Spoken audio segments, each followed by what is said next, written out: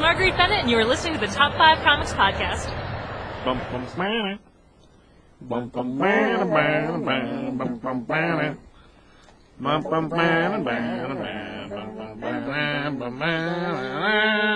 Welcome to Top 5 Comics Podcast, people talking about comics, pop culture, and events. With us today, we have the Master Disaster, Josh45. Yo, yo, yo.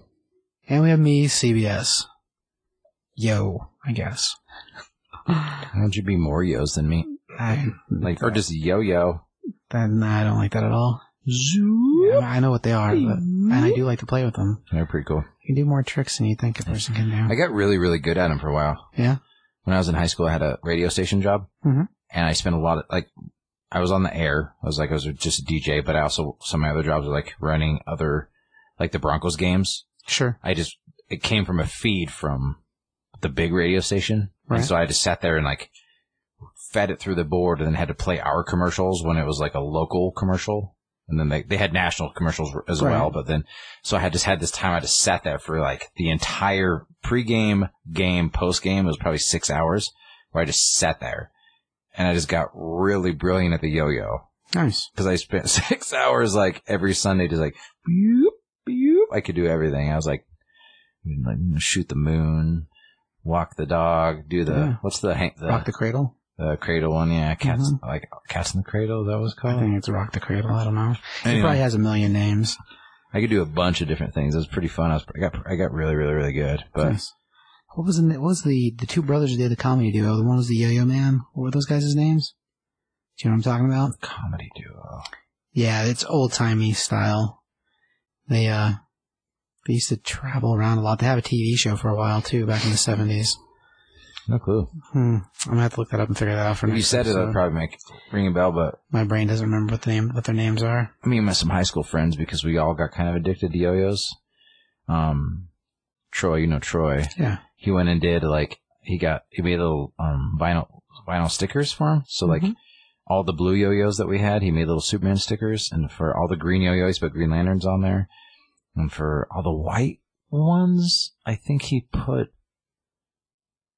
what did he do for white? I think the Shazam on the white for some reason. It's like a lightning bolt? Yeah, but later on it makes sense now. That's before he had the cape. He didn't always, he kind of had the cape, but he's always had it's a lot bigger now with the hood and everything. So, sure. But I think the white he did Shazam, and then we did Flash ones too, but the stickers were perfectly weighted, so you got them on the right. It made the yo-yo just that much more heavier, so it made it better. Nice. So then I had 6 or 7 wood ones too. I had a lot of good yo-yos, so I was into it for a long time. Yeah. But the person I was thinking about is Tom Smothers. It was Smothers Brothers. Oh, the Smothers Brothers, yeah. Okay. I knew if you said I'd probably remember. Yeah. Smothers Brothers, yeah. Their last touring show prior to them stopping touring, I worked in that event here in Colorado at a couple different locations. So that's crazy. Yeah. Funny enough, I got the dude teaching people how to do yo-yos, in the dressing room and stuff is cool. Did you know the Three Stooges did stuff all the way into the 70s? I did not know that. How insane is that? It's crazy. And their golden years were the 40s? Weird. That's crazy. Bizarre. It's crazy. Yeah, that's weird stuff. The more you know. Anyway, so as far as episodes today, we're doing episode number 147. And we're going to be going over Doctor Doom number 7 from Marvel Comics, and Unkindness of Ravens number 1. And this guy is from Boom Studio Comics, or Boom Studios.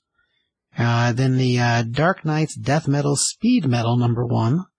I should do that at the end. So next one will be Juggernaut number 1 from Marvel. Then we'll finish with the Dark Knight's Death Metal Speed Metal number 1 from DC Comics. Speed Metal, if you're read into one-shots, and you know the DC one-shots are a lot bigger issue-wise, so that'll be the DC for the evening. So biggin'. Yeah, it is. It's true. Want to do a little bit of news there, Josh? Yep. What's in the news?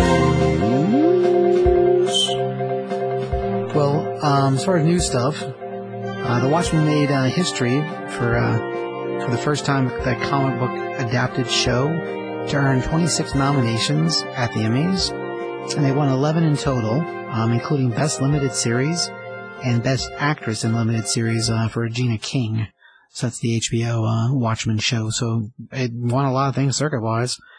I probably should have watched more episodes of it. Or I've been told that by multiple people. But yeah, so pretty big deal as far as like comic book flavored adaptation things. Marvel's released some pages and a few of the covers for the upcoming Star Wars High Republic series. It's currently listed as an ongoing book. There's going to be a few like titles in this whole New Republic timeline. But as far as the books are concerned, the one of the first ones, we're going to have Phil Noto on it, and the writer is Cavan Scott. This one's going to be set 200 years before The Phantom Menace. The first book is currently set to come out January 5th, so I guess we'll see if that sticks. One of the other ones, one of the main ones in the series is going to be the Charles Soule book. Charles Soule is going to be doing a series called Light of the Jedi. So Star Wars High Republic, Light of the Jedi.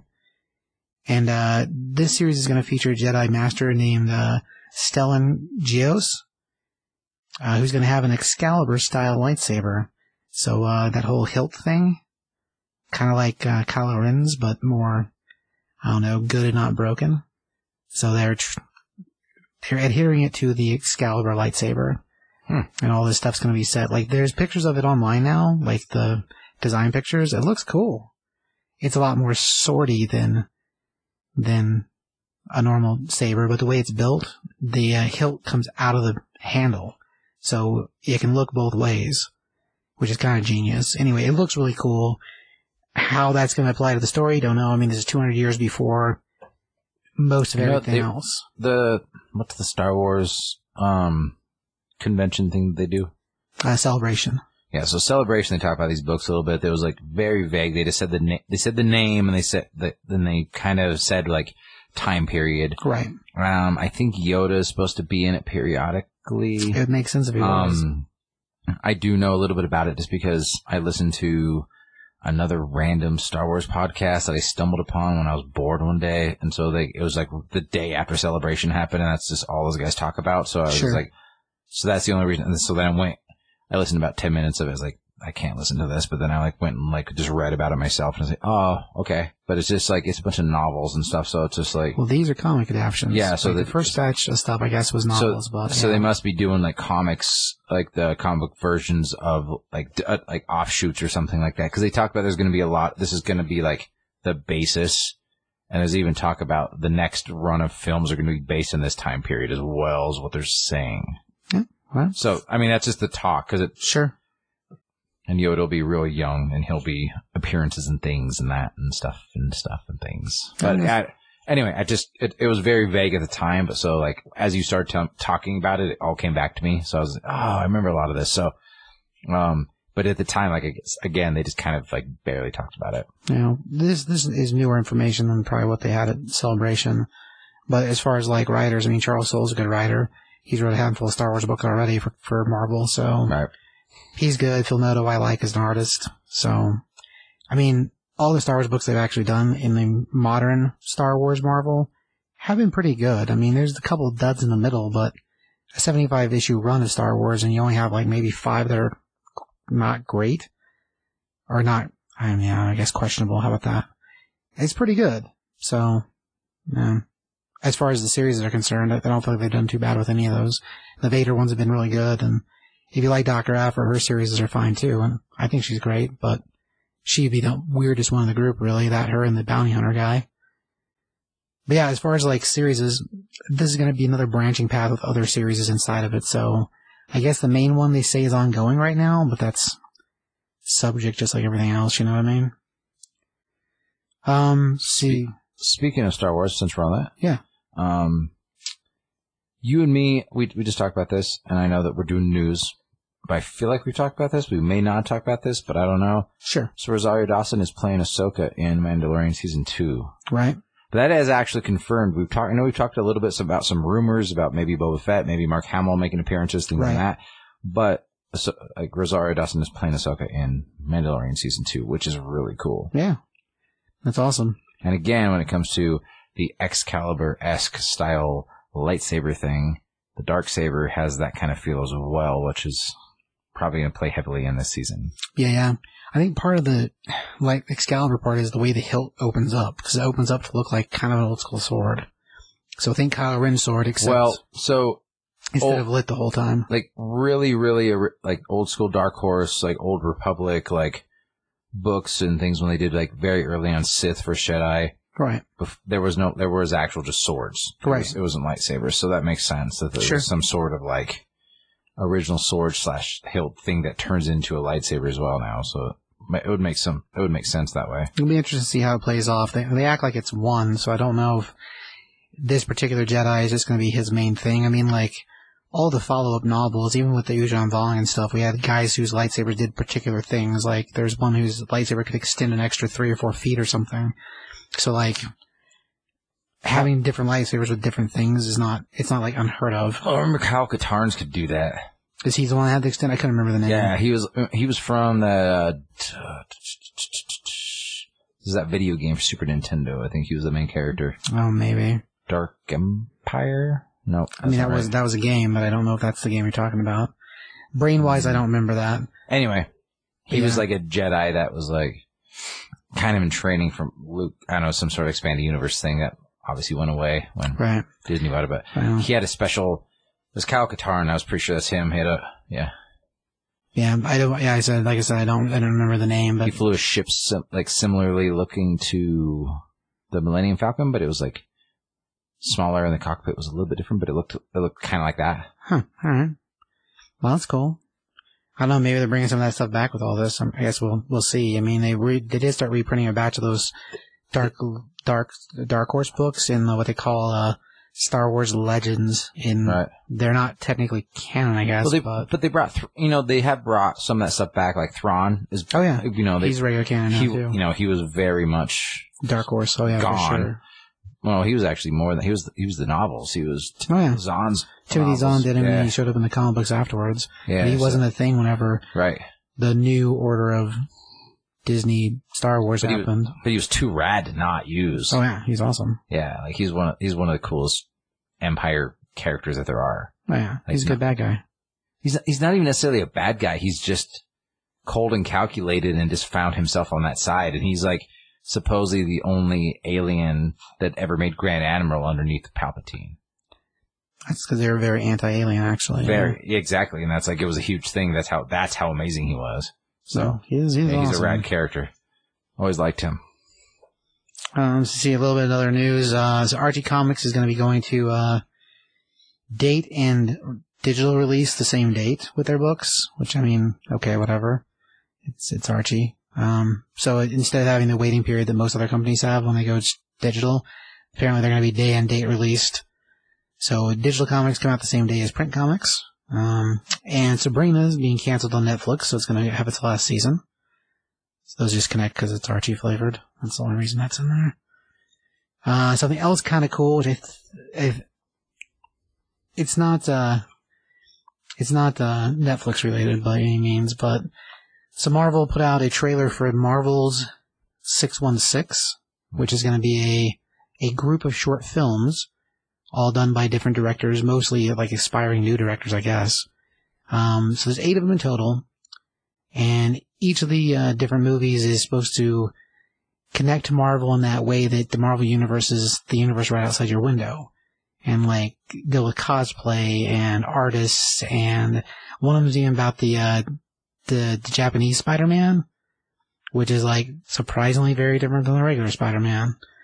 So like all those things are going to be coming out through Disney Plus, and the way they told it is like all the episodes are watchable as single movies,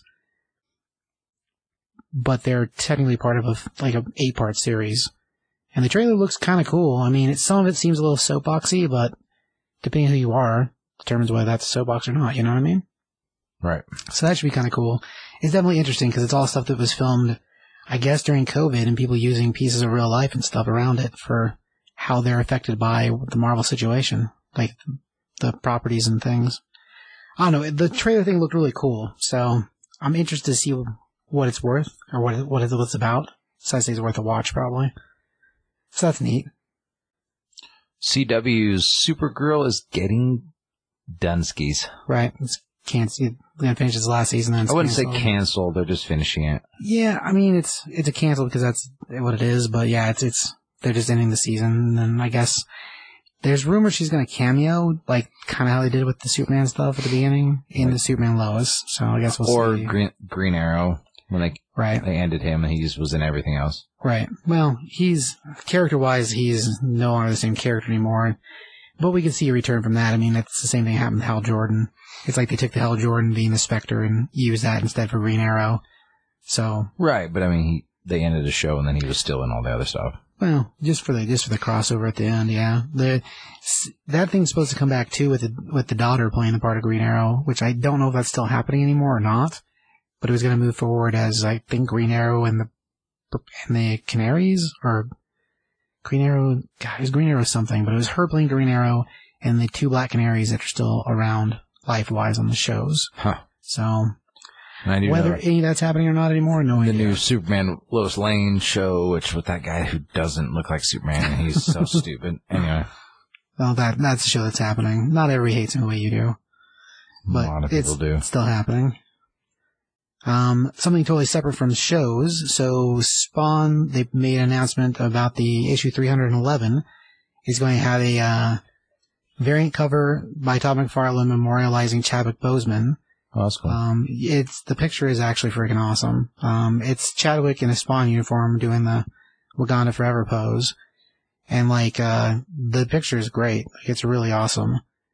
He also released a statement along with it that praised Chadwick Boseman for just the kind of person he was, and that we should all admire the traits that he shared with all of us, because of the kind of type of person he was and the kind of guy he was. So it's really kind of cool statement to release. And the cover itself, it looks freaking awesome. It looks great. So that's pretty neat. I think that's really cool. Also in Chadwick Boseman news, Marvel started doing a batch of banners, and on the back of a lot of the issues this month have a memorial image for him on the back of the books. So there are a lot of those with them this current month, and the picture is pretty freaking cool. So anyway, so that's neat. That's happening. The last little thing I really had is that LA Comic-Con still says it's happening, and they released a batch of new news about how they were going to handle that thing, as far as space and how many people are allowed and the way they're selling tickets. So, the way they're going to be doing it is in sessions. So every day of the 3-day convention will have 2 separate time frame sessions. Sessions. What's the date? That one is in December. I want to say December. Oh God, I should have wrote that down. Don't hold your breath. December 9, 10, 11. California's already brought their stuff back so many times. It's so old. Oh. They're the worst one in the country. I don't have any doubt about that. Plus they have the fire situation too, so it's just they made the announcement they were moving it to December, and 2 weeks later the state closed again. This batch of information just came out today. Well, no, not today. Probably last week. And at this point, they still seem to be moving forward. But yeah, I agree with you. I think by the time we get there, it'll be a different story. Unless something else drastically changes in the world for the better part of things. But the way they're saying it's going to work is that over the 3 days, there'll be a morning session and an evening session. And I guess when you buy your tickets, you get to pick 3 sessions to go to.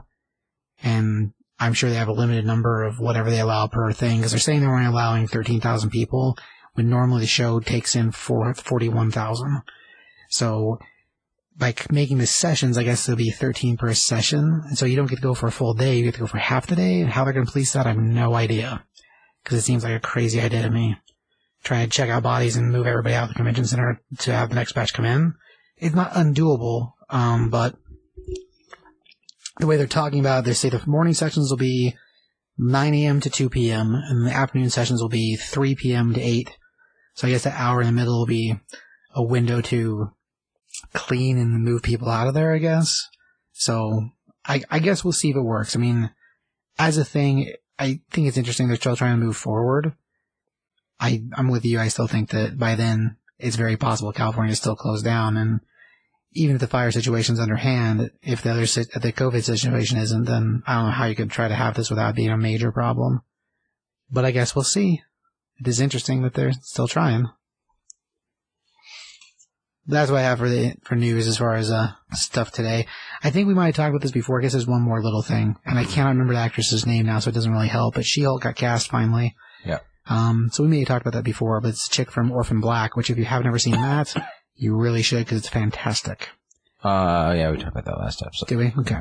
I couldn't remember if we did or not. I think we brought it up on us, and then we might talk about it more on Never Been Done. Probably. Went into like her filmography, yada yada. But. Yeah, as an actress, that lady's awesome. And if you, like I said, if you haven't seen the BBC show Orphan Black, it is great. Like, it's really good. So check that out, I guess. Do you want to move into some books? Yeah. If you don't have any more news. I just wanted to throw one thing in there real quick. It's more action figure oriented, but you kind of talked about Umbrella Academy for, Boss Fight Studios. We did talk about it a little bit several episodes ago, but they just started today. So whenever you listen to this, go check it out, because it's like I think they're going to do one a week for a while. The first mock-ups of the first figure, which is really, really cool. So, there's going to be multiple waves. I don't know who they're going to do how and when and all that kind of stuff, right. But. They put out a picture of the outline or the structure outline for Cha-Cha. Like, the blueprint, I guess? I don't even know what you call it. Yeah, the mock-ups. That's what I'm saying. Yeah, that's the one that you saw. Okay. Yeah. So that looks cool. That was the first one. But they're going to do like one a week or two a week or something for a while until through wave one at least. I don't know who all they're going to do. It's been really under wraps. Cause like, I think Gerard Way has, I know that like it got released under somebody and then it got released, didn't the second series or under a different company? Are we talking about the comic or the comic? No, the comics always come out from Dark Horse. So Dark Horse put out the comics, but they're going to do comic accurate ones as well. So it sounds like what we're getting is probably show figures and the comic figures, which would be two. Which is what they're doing with the Flash Gordon. If anybody doesn't know this and doesn't make any sense, Boss Fight Studios is an amazing independent action figure toy company that does like, they started out with their very first thing was this thing called Vitruvian Hacks, and they did like a Greek mythology action figures, and they're very compatible with a bunch of other 1/18th scale. If you don't know 1/18th scale, it's basically your 4-inch G.I. Joe size, Star Wars size, those kinds of things. So, originals of those, like as we say, like that is like all the new G.I. Joe and Star Wars stuff, like all the big stuff is the 6-inch line, but that's beside the point. So anyway, Boss Fight Studios kind of is just the flagship company right now. They're an independent company. They started with a Kickstarter, and since that Kickstarter, they've done no Kickstarter or anything. They've just funded themselves with everything, and because people are so impressed with their ability to put out top quality figures and lines and packaging and everything that they keep getting these new series. So they got Bucky O'Hare. Right. They got Flash Gordon. They got Zorro. They got Tarzan. They have, they do have a 6-inch line, The Legends of Lucha Libre, which is like actual Lucha Libre, like actual like Mexican wrestling people, like, which we talked about. They also have a fantasy line, which is like knights and wizards and orcs and things like that. And they have lots of elves. There's elves as well. And they're just a really amazing company because they give like independent brick and mortar stores like their own exclusive just to help support independent brick and mortar stores. And they're just a really cool company. They help other companies who have like done Kickstarters to do their own toy lines. Boss Fight's been over in China or wherever else working in the factories trying to get their product out. And they're like, hey, by the way, we had that same problem. Here's how you fix it. So they help other companies get all their stuff figured out as well. So all they're about is the product, and they're just amazing. They seem to, I don't know anyone personally, but, one of their main designers is a dude that's designed stuff for like Star Wars and G.I. Joe and all sorts of big stuff. Like he actually followed us on Action Figure Deconstruction. We had that conversation. Yeah. So, they have a lot of really cool people working for them, and it's just, they're an amazing toy line, but they're doing the Umbrella Academy line now, which is amazing. And they're going to be doing comic book accurate and, movie or TV show accurate figures both. It's going to be an ongoing line, so there's no end in sight. So it's just really, really, really fun and really cool because it's such a cool series. Both things are cool series. Right. And so I'm pretty stoked on it because like I'm kind of curious. what's his name? Is it number 1 or whatever? When, like the gorilla version, like how they're. I'm curious how they're going to do that because they haven't done a lot of big series yet, and so on top of that, they're going to do. I think my biggest one that I'm really excited for is Kraken, the comic book version with like the prison stripes and the purple and like the knives. I think that's going to be really, really exciting. Right. Oh, and they got one of the other lines that they have, which makes sense for like the kid versions, is they got The Little Prince. It's like that the kids book. Yeah, with like him fairy tale type one. Yeah, fairy tale anime-ish looking with like the little fox and stuff. So like all the little kid versions in the school uniforms and stuff like that. They're making molds because they're cross using molds for different things. Like the little kids, like they'll be able to reuse arms and legs and for different things. So, I mean, they just kind of they're just kind of killing it across the board. So I'm pretty excited for that because everything I've seen, even if it's not something I'm not necessarily into, like the Zorro, I'm really excited for Zorro. Because when I was a kid, I loved Zorro. Sure. Flash Gordon is going to be amazing because you're getting movie Flash Gordon. And comic Flash Gordon. Sam Jones but you're also getting the comic book ones, like the 1950s style, like, I don't know, man. This got a lot of, the Phantom. That's the other one they're doing is the Phantom. Yeah. And they also do the Mighty Steeds, which they have like horses and unicorns, huge, massive elk and unicorns and things like that. Like that. It's pretty crazy. Characters can ride. So they're just kind of killing it on every level. And, so you should definitely check them out. So that's just my last bit of news. Like they released the first mock-up of that, so I thought it was pretty cool. So yeah, from Umbrella. Yeah, it's Cha-Cha from, and it looks very it looks like show Cha-Cha. So I think that's awesome. Because Umbrella Academy is great. If you guys haven't watched season 2, I mean, I will give you there's some retread. Not to ruin it for people. There's a little retread, but it's still pretty good. Definitely a fan. All right. The retread, is that what you're saying? Yeah. Like season 1, I mean, there's some elements that feel replayed in season 2.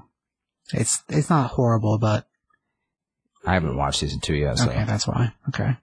I mean, it's still good, and you should still watch it because it's good, and we need to get more of it. I mean, season 2, it's so much Klaus, and he is awesome in it. It's great. So we'll move on to books. Just to let you know, there will be spoilers. Doom number 7. Doom number 7. Dr. Doom. Dr. Doom number 7. Cover's pretty rad. It's a vintage Dr. Doom with a weird raven getting a line on his arm. Right. Sitting in a pile of dead bodies.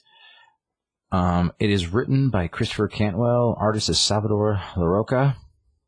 And it gives a little bit of a backstory that Latveria has basically been taken over by Symkaria. And Doom has been kind of framed. And then he met up with Kang the Conqueror. And together they fended off Symkaria's pursuing agents. But Kang eventually betrayed Doom. Which Kang does always. Yeah. Like, well, there was this huge event up on the moon where they were opening a black hole to try to fix global warming. It was called the Hour or the Antlion Project. There you go, Antlion. And like Doom was completely against it because there was a lot of side effects and bad things. So. Right. Ultimately, the other country, well, what we found out by now is that Doom believes the other country blew it up. However, they used rockets that look like Latvania rockets, so the world blamed him. Which makes sense because half the time he's a bad guy. So anyway, all of his loyalists are like hidden out, and that's what this book picks up right there in Northern Latveria, which is Siberia, basically. I mean, kind of, yeah. Like, it's frozen tundra, horrible. And there's 3 vodka bottles sitting there, and one of them explodes. And then it shows a woman with a rifle, and I'll explain the characters in a second. And like, yeah, you're so much better than just a clerical duty, Petra. And then like one of the other guys is like, oh, somebody approaches from the south, and then it explains who everybody is. And this is Doom's loyalist. It's Boris Karella, Doom's longest serving advisor. He's in a wheelchair. Petra Karella, Doom's chief of staff, and that's like Boris's daughter, and that's who was talking, and she's the one that was shooting. Laren is the last surviving monk of Doom. There's like a monastery that like worships like those of Doom. General Vasily Makayev, Doom's Secretary of Defense. Christoph Renard, it's Doom's adopted ward. He's long in line for the Latvian throne. It was another orphan that Doom adopted. Right. Zora Vukovic, a.k.a. Victorious. It's Doom's cosmic herald and champion Latveria. And they're all just like in the woods, just hanging out, I guess. Like just on the run, hiding out, kind of waiting for him. And there's like, they see something in the distance, and all of a sudden, one of the most, I've read comic books for all my life.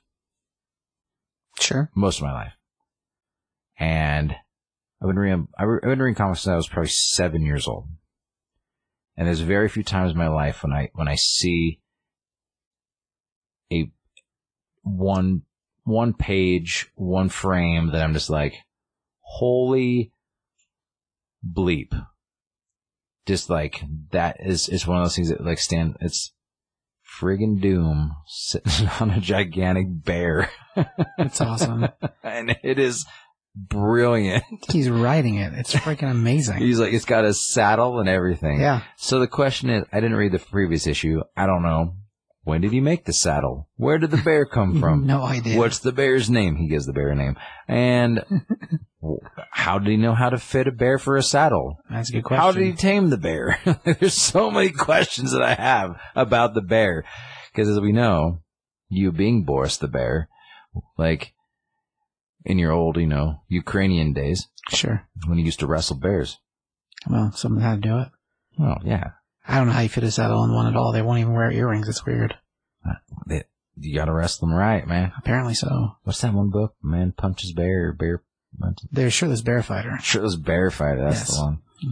But anyway, this is epic. And the other thing I have a question is, like, it's the middle, there's snow everywhere, it's winter. Why isn't this bear, why isn't it hibernating?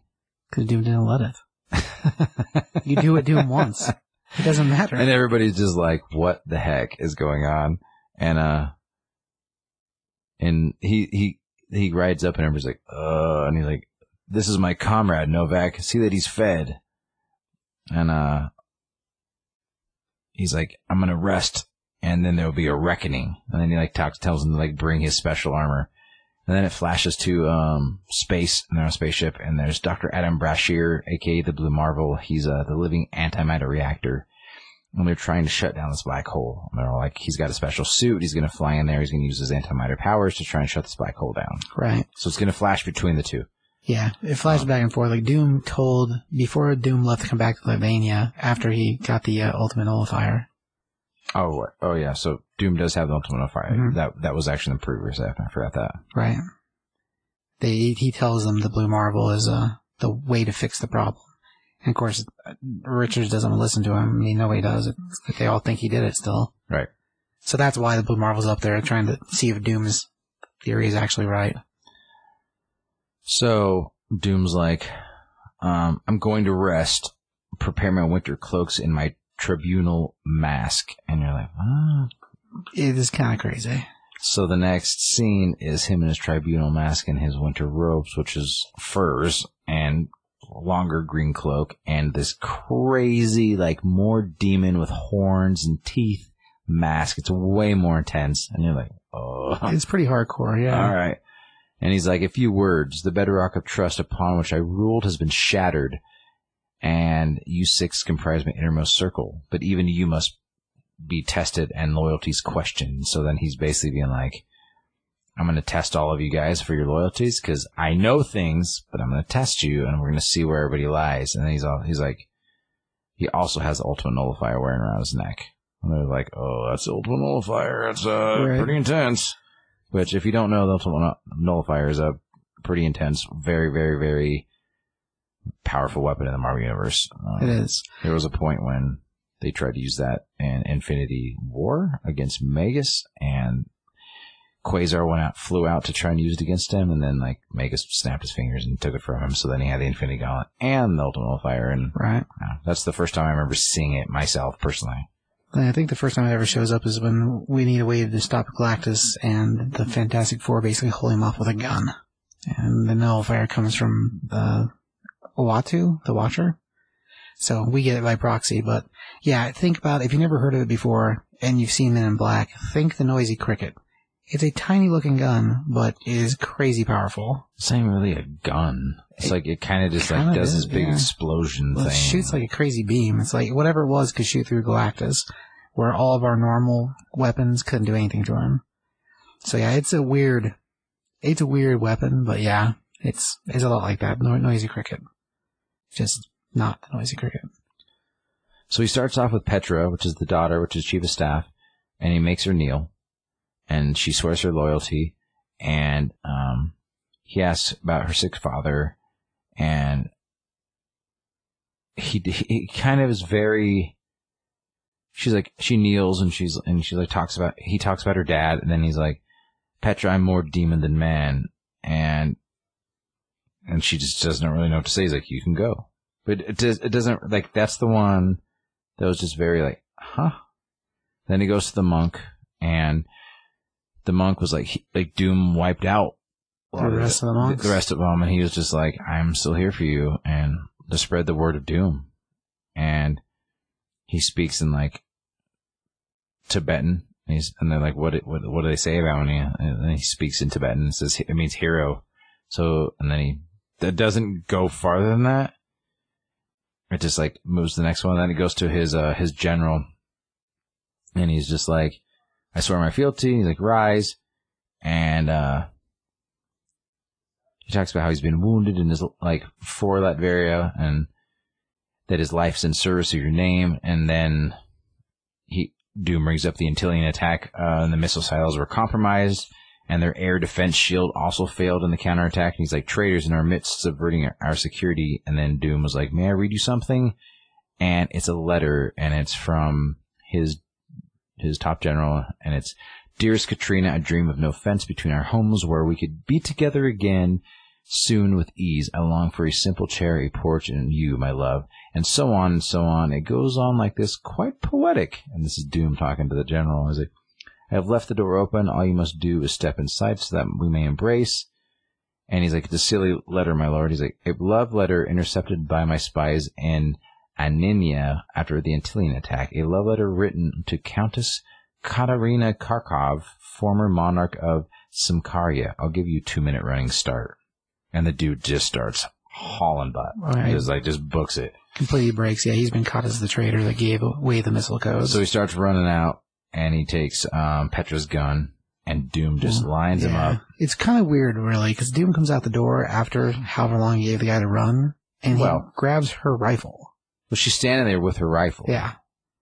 But he walks out because, I mean, Doom's obviously like a skilled killer. Oh yeah. 100%. And the guy's a couple yards off. Like he could totally walk out of that hut in enough time to like grab the gun and just like take his time and take a breath, and then he goes, feed him to my bear. And I was like, that's amazing. Yeah. So he shoots the dude, and then he tells him to make him the food for the bear. The next time we see the bear, he's got fallen like a leg out of his mouth. It's crazy. Amazing. Yeah, it's awesome. The next is his oldest advisor, and it's the guy that's in the wheelchair. It's Petra's dad, and he asks him, am I loved, Boris? He's like, you're loved by countless. He's like, loved because of fear. And he goes through the whole like fear versus love and all this stuff. And he's like, but this guy obviously knows he can talk to Doom differently. And he's like, Victor, do you even love yourself? And he's like, I'm the living salvation of the human race. He's like, but is there love in that adulation? And Doom goes, you forgot to kneel. He's like, Victor, I'm dying, and I cannot. And he's like, kneel. And so the guy just basically falls out of his wheelchair. And then Doom puts his hand on his head, and he's like, I accept your fealty. He's like, such an ass. Oh yeah. It's pretty brutal. Which is known. Like, Doom is very vain, very much a jerk. So, and then it flashes to Brasher, and he's talking to Herbie, which is, if you guys know anything about the Fantastic Four cartoon way back in the day, like that's where Herbie was kind of, because they couldn't do the Human Torch because they didn't want kids lighting themselves on fire. Exactly. So, Herbie's like their Jarvis. Yeah, he's like their Jarvis now, which is cool that they brought that in. And he's in this suit trying to do this thing, and they're like, he's giving it all he has, and he's like, I never thought I'd say this, kind of making a joke. He's like, but this is all I got. And then it goes to his adopted son, and he's like saying all these things. He's like, Kristoff, stop talking, please rise, but don't ever call me father again. Right, Doom talking to his adopted son. Which is, again, just cold stuff. And then it goes to Zora, and it's like, I swear my undying loyalty to our master, his lordship. And he's like, get up, Zora, speak freely. And she's like, I'm very well, I'm not a slave. My parents were members of Doom's children, and they died believing in you. I've led resistance forces in your name many times. And she's like talking, all of a sudden he's just like, hand her the ultimate nullifier. And she's like, what? And he's like, the ultimate nullifier requires a focused mind to be used correctly, or else it destroys the user. My mind has not been very focused of late. I'm entrusting you with until I return, which is it's a big deal. Pretty big deal. Hours later, it shows Doom flying, which obviously Doom can fly, right? No, suit, yeah. Because he has a sweet, awesome winter suit on. And he flies to this lab area. Yeah, it's Castle Doom. It's nighttime. And it's Dmitry Furtanov. It's the guy that's taken over in lieu of Doom being on the run. Of, what's the other place called? Symkaria? Yeah. He's a Symkarian, like, guy that's taken over that area, and he's, like, staying in Doom's castle. And he's talking, and he, like, opens the doors, and he's like, what's the heck? And, like, opens it, and it's Doom just, like, floating there, and he's like, what? Can't sleep? And he, like, flies down next to him, and he's like, stand up straight like a king. Because the guy's like, Well, he's scared, yeah, understandable. What she should be. And he's like, there's something missing. Yes, a true leader library must have this. And he, like, shows his face, and, like, Doom's face is messed up. Yeah. Scars, horrible. I don't know where the card, because, like, he was better after Secret Empire, so there's a miss in there for me, because I don't know where the new scars came from. But yeah, he's pretty jacked up again. Well, he's always been jacked up. That's why he wears the mask. He got fixed during Secret Empire. After not Secret Empire, sorry, Battle Planet. Huh. So most recent Secret Wars. Afterwards, Doom was punished by fixing his face, and then for a while he was a hero running around with an Iron Man suit as the infamous Iron Man. But his face underneath completely healed. So somewhere he's gotten injured again, or maybe done to himself. I don't know. Right. It doesn't matter. Ultimately, yeah, he's messed up, but it's, I don't know where it came from. So he hands this dude this knife. He's like, this knife was my father's, and you use it. And he's like, my father, he was chased by your family into frozen fields where he died clutching me in his arms. A Latvian ruler must cause pain and bear pain. Do it. And he, like, makes his guys just start cutting his face. Like, it's pretty crazy. Messed up, yeah. And the ruler of Latveria must be a god. And a god must soar through the heavens. Can you fly? And he throws him off the castle. And then, alas, a mere more pity. And then all of a sudden, like, the kids come out. And it's... I want to say it's the other guy's kids. That's the dude that just got killed's kids. And they've cut their faces. And they're like, yeah, do we look right, Doom? We can be your follow-up. We can be the leaders. And then Doom's just like, no. And I almost wonder if they're, like, maybe supposed to be Doom's kids, and it's a vision, because it doesn't really go back to it. I'm not sure who they are, actually. Because, their faces aren't bloody, so they're scarred, so I almost wonder if it's Doom having a PTSD moment, is the way I took it. Yeah, I don't know. I think the kids are really there, but as to who they are, clearly whatever they did to themselves before, but I'm not exactly sure who they are. I think it's a vision. Sure. I think he's having some messed up thoughts. I think he's kind of broken. This is the way that I look. That I don't know. Right. I mean, I think it's left to be like an unknown thing. Like, what the heck? Because Doom falls off and is like, no, and like just falls. So he's just like, if it was that president's kids, he'd be like. Well, I don't think that necessarily the president's kids. I think they're Doom's kids, but how that makes any sense, I don't know. I think they're a vision of Doom's kids, maybe. Or like, who's the mother if he has kids? Like, I don't know enough about Doom, I guess. Good question. I don't know that either. So then he stabilized it goes back to, Blue, what's his name? Blue Marvel, and he's stabilized. The Antillian expansion has ceased. He's like, but it's not going away anytime soon. He's like, no, not without more negative energy. He's like, I think I'm trapped or tapped out. And like, there's a complication. Like, of course there is. We're not able to pass back across the event horizon, and so they're stuck here. And they hold on, who is that? And it's somebody coming to him, and he's like, I'm Dr. Otto Octavius. I'm here to seal this wormhole. And you're like, what the heck? Yeah. Like, I got Doc Ock too. Out of nowhere. Which is crazy cool. I mean, I like me some Doc Ock, but I was just like, what? Yeah, it's pretty crazy. Doc Ock shows up at the end. But yeah, the The wormhole thing is crazy too. But yeah, as far as like a thing, Doc Ock showing up at the end is pretty interesting. You got a score for that book there, Josh? Man, I give it a 4 out of 5. I liked the story. I thought it was really cool. Like, I liked the crazy bear raiding. It was amazing. And like him, like making all those people swear fealty and like making it like just the coldness of like making his friend who's in the wheelchair is dying and like just get on his knees and could barely move. And then like the craziness of like seeing a vision, whether his real kids or a vision of his kids and their faces are all messed up. And I don't know. It was really cool. I'm curious to see where it goes. I haven't read this book. This is my first time I've read Doctor Doom, so I don't know what's going on. So this is actually something I'd be willing to keep reading. It drew me in. I was like, okay. And I've always kind of liked Doom. Like he was never just like a full-on villain.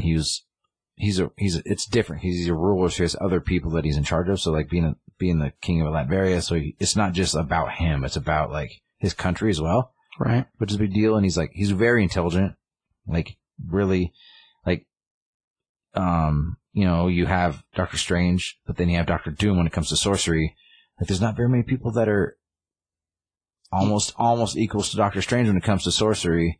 And then also intelligence, like you got Reed Richards. So this guy's like, almost on par with like Doctor Strange and Reed Richards when it comes to intelligence and like crazy magic stuff. Yeah. So it's just like, he's a very, very powerful human being. And so, and then he basically has an Iron Man suit kind of thing. So pretty much. I don't know. There's a lot to him. He's a very complicated character. I've always thought he was really cool. So I get a 4 out of 5. It's a really good book, especially being just like a random. It's obviously a kickoff to another story arc, but if this is a good time and you're curious about it, this would be kind of jump on Doctor Doom number 7. So yeah, I agree. As far as like a story start, it makes sense there. There's a good write-up page at the very beginning. There's the paragraph of text. It gives you most of the pieces that you need from what happened in the previous book, so it's a good catch-up page. But yeah, score-wise, I give it 3.5. The art's great. The story's awesome. As soon as I saw the bear, I'm like, this is a winner. Because it's just awesome. And the bear's only in like 4 panels maybe, but it's the way he's used in there and the way Doom's like, here's my new pet, everybody, is awesome. It's so good. I hope they give him a Doom bear suit. Man, it'd be hilarious. This is a crazy like, Doom bear like metal mask, and he's just like even more scary looking. For being a big old grizzly, yeah, it's pretty. And a Doom bear that can fly with a cape, a flying Doom bear. Man, that's bad news for everyone. Except Doom. Well, obviously, except for Doom. Yeah, that's true. Man, it's so funny. It's awesome. All right, let's move from there to the Unkindness of Ravens, or An Unkindness of Ravens. This is the one from Boom Comics. It's issue number 1. See, this book is written by Dan Panosian and is drawn by Mariana Ignacia. And it covers, had a couple different covers. So, there's a couple different choices to choose from there. As far as the book, when it opens up, we first start out basically in a library, and we've got a moderator, or what do you call that? Is it a moderator? No, it's a narrator. Narrator. There you go. Moderator's supposed to handle debates, and then fail at it. Fail horribly. I know, right? You like that joke? Stupid politics. It'd be cool if they like cattle pronged. I'm like, shut up. They should just give the dude a mute for the mics. That's what I thought. Any control at all. A mute would make so much more sense. Yeah, politics are dumb. Anyway, so we start out and we have a narrator, and it's going over the different things that are stored in this library. And we wind up finding out that we're in the Abigail House, and this is the Abigail House's library. And it starts talking about the times of the witch trials, and the moderator explains to us, narrator explains to us that, well, the witch trials were a pretty popular thing. Most people know about it, right? A bunch of occultists got caught, and men and women got put to death because they were practicing witchcraft. Mostly women. But if you go back farther in the books, in the history, which the library has the full history of this town and has a history of all these events that happened during the witch trials, he said the books can give you the wins and the wheres, but you have to read between the lines to get the whys. And if you go far enough back, you can see that the accused that were punished didn't start out as the accused. They started out as the accusers. And if you want to survive that kind of thing, you have to be smart as well as connected to others of your same means and knowledge. So basically, the opening here outlines the ideas that maybe some of those people to put to death were put to death by the actual practicers. And it talks about how those that survived or escaped and moved forward are the same ones that founded the country, that founded this town, that founded everything. And then we move forward into the beginning of the book with the story. And it opens up and we have this picture of a blonde girl wearing like red cat ears and is on a missing flyer. And it says underneath, it's Weatherly Good, last seen behind the Danforth High School. And it's got some more, it tells you, what she looks like, what her, description of the girl, whatever. And that she's missing. We switch to the next panel and we have a girl that looks exactly like her except with a bunch of freckles and glasses, staring at the picture with a boy standing behind her who says, "That looks just like you." And she's like, "Yeah, it's crazy. I'm seeing it too." We cut from there to how her day started off normal. We get her inner monologue as she goes along, and her day started out pretty much normal for a girl in a brand new school, in a brand new city, in a brand new place. And it's got her and her dad. Her dad's driving her to school, and she talks about how her dad grew up in this town, and so they moved back here because Dad's been having problems at work. He's hurt his back, and he's on heavy medication because of his injuries. The main injury came from when they were in a car wreck when she was a kid, and her mother and her sister both died in the car wreck. So we get some pretty good background of the two of them, and as we're getting the monologue from her, Dad tells her he's got to go back to the hometown and finish up some other stuff in the town they just moved from. So he was going to be dropping her off at school, and he was going to need her help taking her bike off the roof because he got it up there, but it hurt his back real bad, so he needs her help getting it off. And she's like, "Oh yeah, it's no problem, Dad." And of course her inner monologue tells us she feels bad that Dad's currently taking a lot of pills for his pain. We move forward from there, and of course she gets to school and she's walking through all these people, and everyone in the school is like looking at her all crazy. And then she gets to the principal's office, and the principal tells her where her locker is and advises her that, it being new in a new school, you want to try and make friends, blah, blah, blah, the whole speech about that.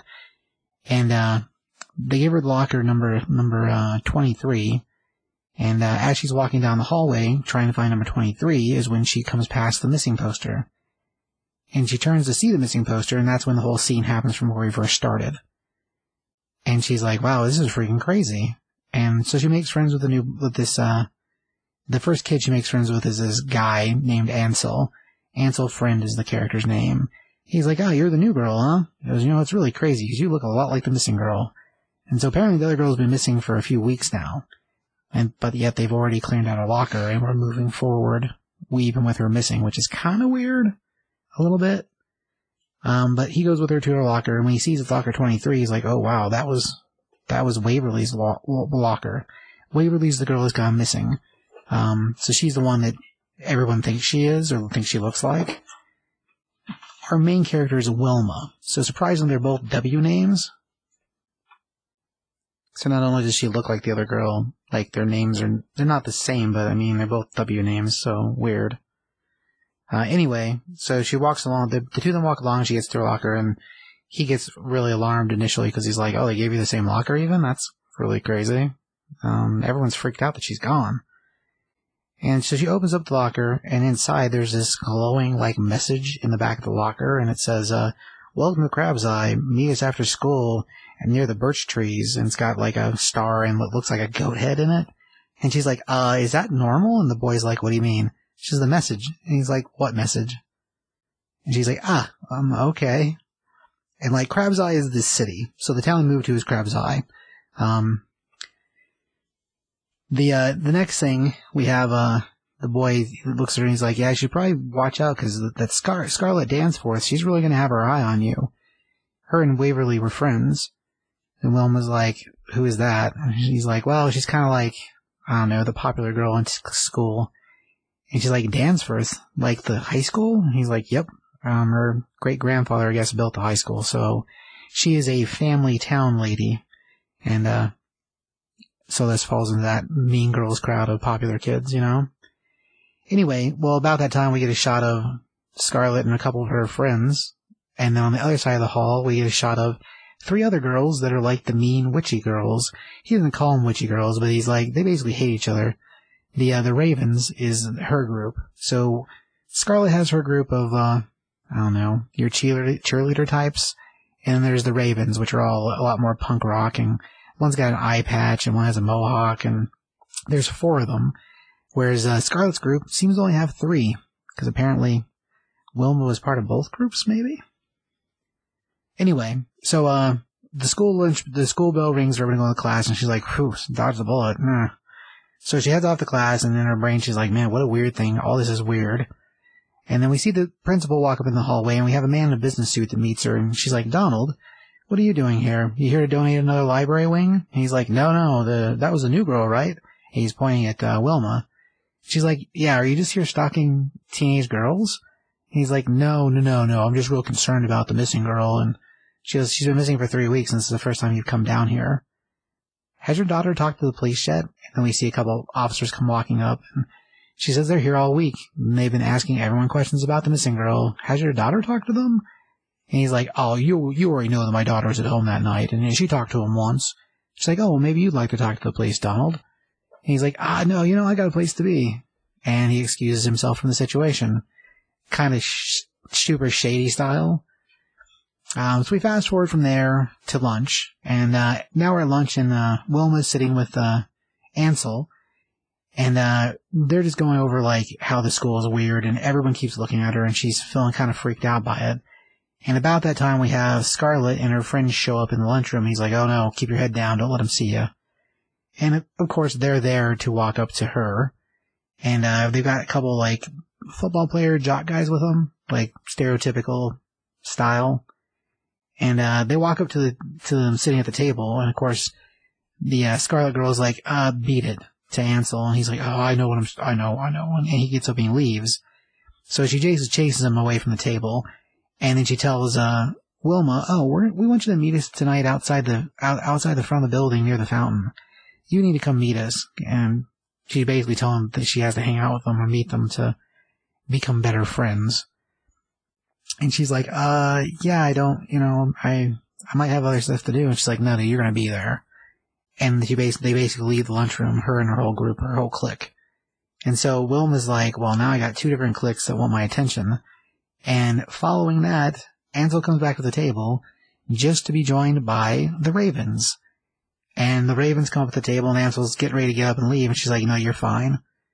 And they introduce themselves. So we have Yana, Vicky, Zoe, and Zeta. They're the 4 different Ravens. And they're like, you got our message, right?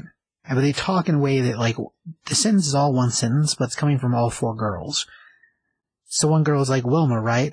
The next one says, did you get our invite to the meetup? The third one says, Waverly's locker. And the fourth one says, nod your head yes. So it's like all one sentence, really, but the girls speak it separate. So kind of creepy. And then they leave.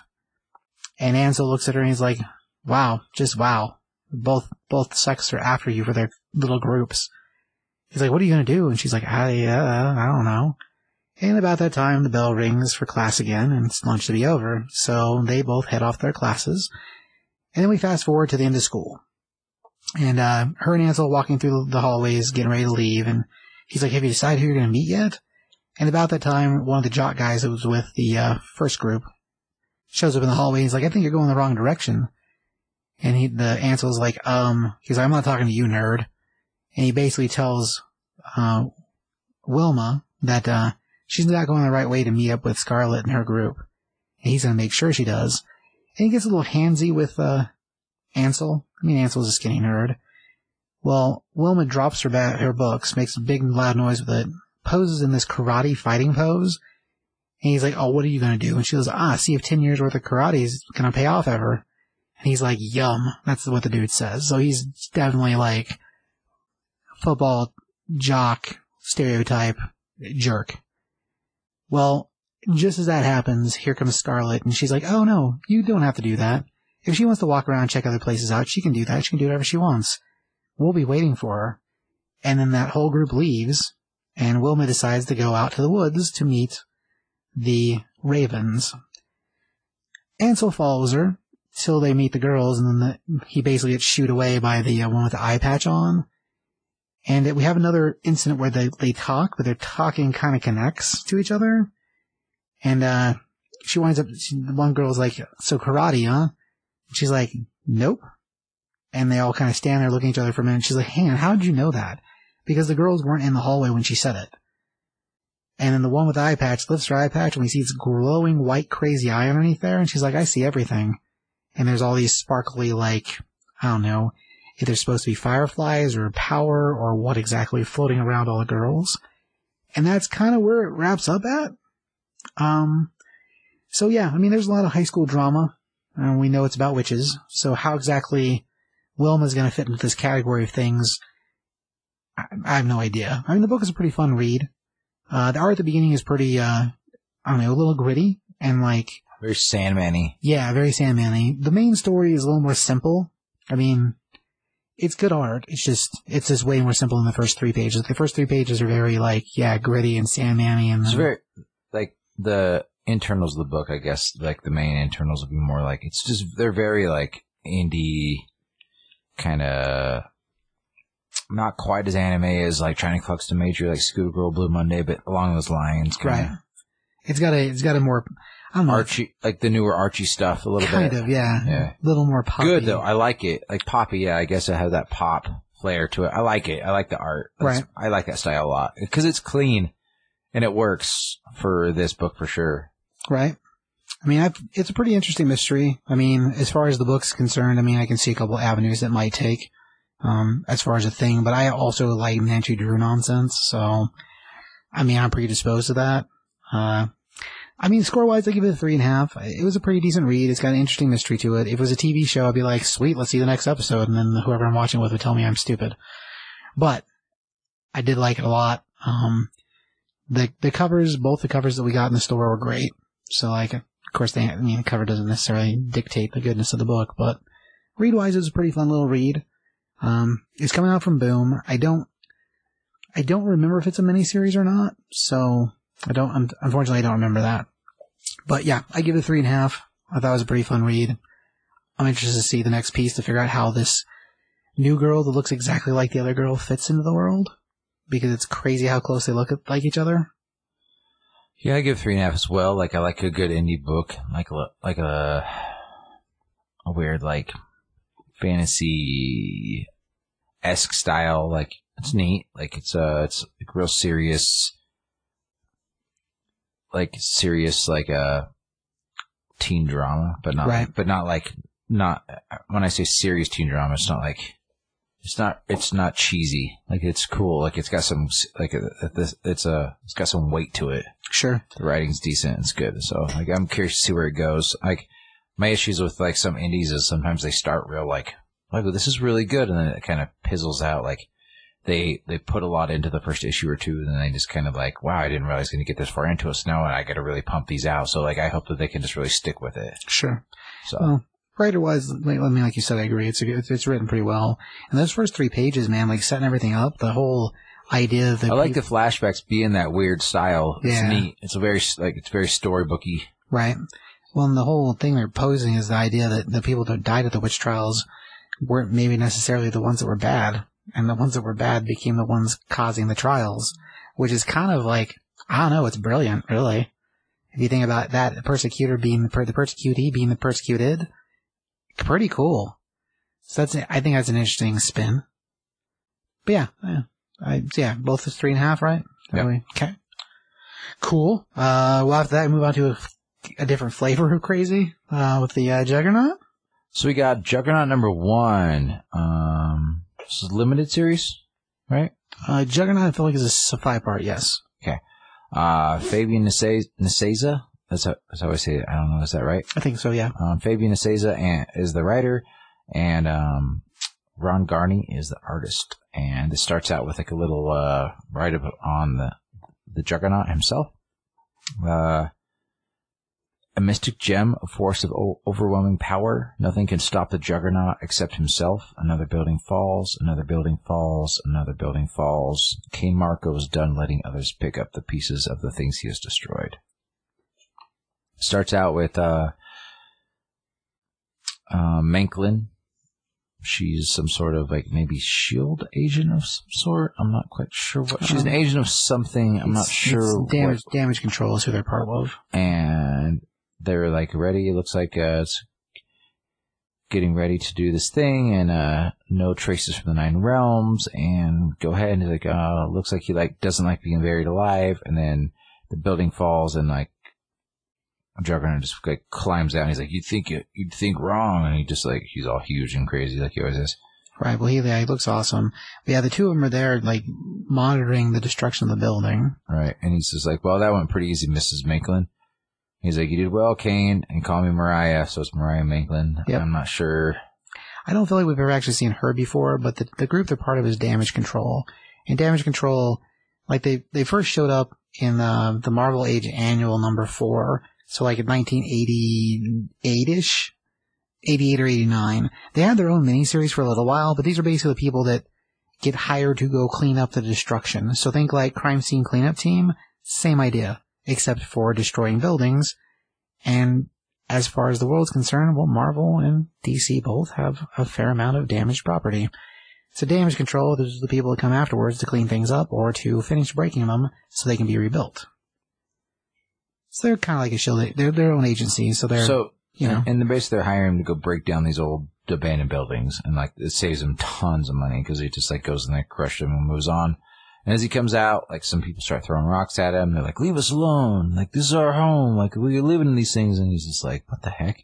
Then all of a sudden somebody like with some sort of power, like basically starts slowing him down kind of thing. And he's like, what in the heck? This is really strong. And he's like, son of a, and it's just like, stop her, the things will get worse. And then they take off, and he's like one of those teenagers that have kinetic force powers, and I need to kind of figure it out what's going on. If they're a mutant, I need to help them. Yeah. I mean, the current stasis of mutants is like all of them live on the island of Krakoa, and it's a peaceful place for them all to live, and they're safe. And he's like, I know what it feels like to be powerless, because he's talking about this like supposed teenager, and it's him on Magic, which is Colossus's little sister. Yep. Banishes him to Limbo, and he's just a regular skinny, just a regular dude, human, and he's got all the armor and stuff still, and he's like, I've been here before, know how to figure it out, and he knows how to get out of there, and it's just him walking and walking and walking, and the sacrifices. He's dragging his armor with him because it doesn't. Because it doesn't fit him, because he's not huge. He's like a normal sized guy. And he goes back to Manhattan, and he's like out looking for this kid, and he's talking to himself and like looking around. Oh yeah, it's two different flashbacks. Like the flashbacks is when he's in Limbo, and it's telling about the time he was lost in Limbo. Yeah, it jumps back to its current time. Yeah. Well, yeah, but that's what I was saying. I know how what it feels like to be powerless, and that's what he's talking about when Magic banished him to Limbo. Right. It's like what I'm saying. It's like and that's when he's just normal him, which is not like him because he's normally huge and massive. Oh yeah, it's kind of weird to see like a skinny version of him with this weird like, I don't know, like homeless man look to him. It's because he's been in Limbo for because I think he walks for. The song tells us how many steps or how many. Yeah, because it starts with like one bottle of beer, and next thing you know, it's just like 40,200,000, 42 bottles of beer. Or 1 billion bottles of beer, and he it's like it just keeps going down because that's how he's passing the time to keep sane. But as it flashes back to Manhattan when he's looking for this kid who's maybe mutant, maybe not, and all of a sudden like that the person yells at him and starts throwing rocks at him. He's like, throwing rocks? Seriously? He's like, for the record, this wasn't my first choice, and he like starts being like aggressive because he was just looking for him at first, and he's like, oh, not a force shield, it's a deceleration field. You slow down kinetic motion, that's a new one for a mutant. And because he's trying to move and he can't, he's like, it's just very. And out this chick pops out, and it's like, she's like, I'm not a mutant, but I am tired of your fat ass walking on my front lawn, and hits him with it more and knocks him down. And he just keeps coming like barely, and she's like, son of a, why don't you stop? He's like, don't know how. And she's like trying to stop him because she's never dealt with anything like this before because he's pretty intense. And she's like, I won't quit until you leave us alone. And she's like, stop, please. And then she overexerts her powers and falls and passes out. And then he falls as well. And it takes him a minute, but you can tell he's finally like gets up and like kind of shakes it off. He's like some bunch of stuff fell on the girl. And he's like, get your guys' butts up and help me like get the stuff off of her. And then they take her to the hospital. And, he's talking to the doc and like, what's her real name? Is she going to be all right? And the doc's like, just 2 fractured ribs. It'll be okay. But if you're not a relative, you can go. But he doesn't. He just sits there. Right. And she's asleep. And he sits there until like the next day. And she's like asking what hospital. And he's like, Bellevue. And she's like, damage control couldn't even spring for Mount Sinai. And Kane's like, you're one heck of a hard ass, ain't you? I can help you get to Krakoa where the mutants live, And she's like, I'm not a mutant. He's like, D-Cell makes you sound like a battery? Because that's what the name that she's given herself is D-Cell. Yeah, D and then dash C-E-L. And she's like, and Juggernaut makes you sound like, I got nothing. It's a cool name. He's like, I want to help you, I know what it's like. And then it flashes back to Limbo, and he's made it to Crossroads. The Crossroads. Sorry, yeah. Basically, he says 30 days trying to find you, and he's been looking for this tree. It's the crossroads of how to get out of Limbo, and you got to come there and sacrifice something you love. Yep. And so he takes his helmet, and he's like, the rest of the armor I dropped along the way, but I kept this, and I have to sacrifice. I know, as pathetic as it sounds, this is all I've ever had that's mattered, and I just leave this here, right? And he touches the tree and hangs it there, and poof, he's out. Yep. And so it goes back to the hotel or the hospital room, and they're chatting, and he's telling the story of being in Limbo. And she's like, I don't get it. If you give up your armor, how do you still have it? And he's like, different armor, longer story. Speaking of which, and she's like, shorter story, science, accident, origins happen. My friends posted the videos of your fight on RoxTube channel. And he's like, if it wasn't a fight, you got a RoxTube channel for real? And she's like, I got over like 1 million views. They're just videos of pranks we pull. And he's like, pranks? And she's like, just dumb stuff like making an elevator take an hour to get to the first floor. Or during the Women's World Cup parade, I made the confetti take 5 hours to fall. And he's like, that's really dumb. And she's like, oh, you should talk. What have you ever done besides knock down buildings and get trapped at block concrete for a year? You know how many views I'd get if you did something cool for my channel? And he's like what? He's like, I don't know. Big guy helps little guys sort of thing. That stuff is like clickbait for people.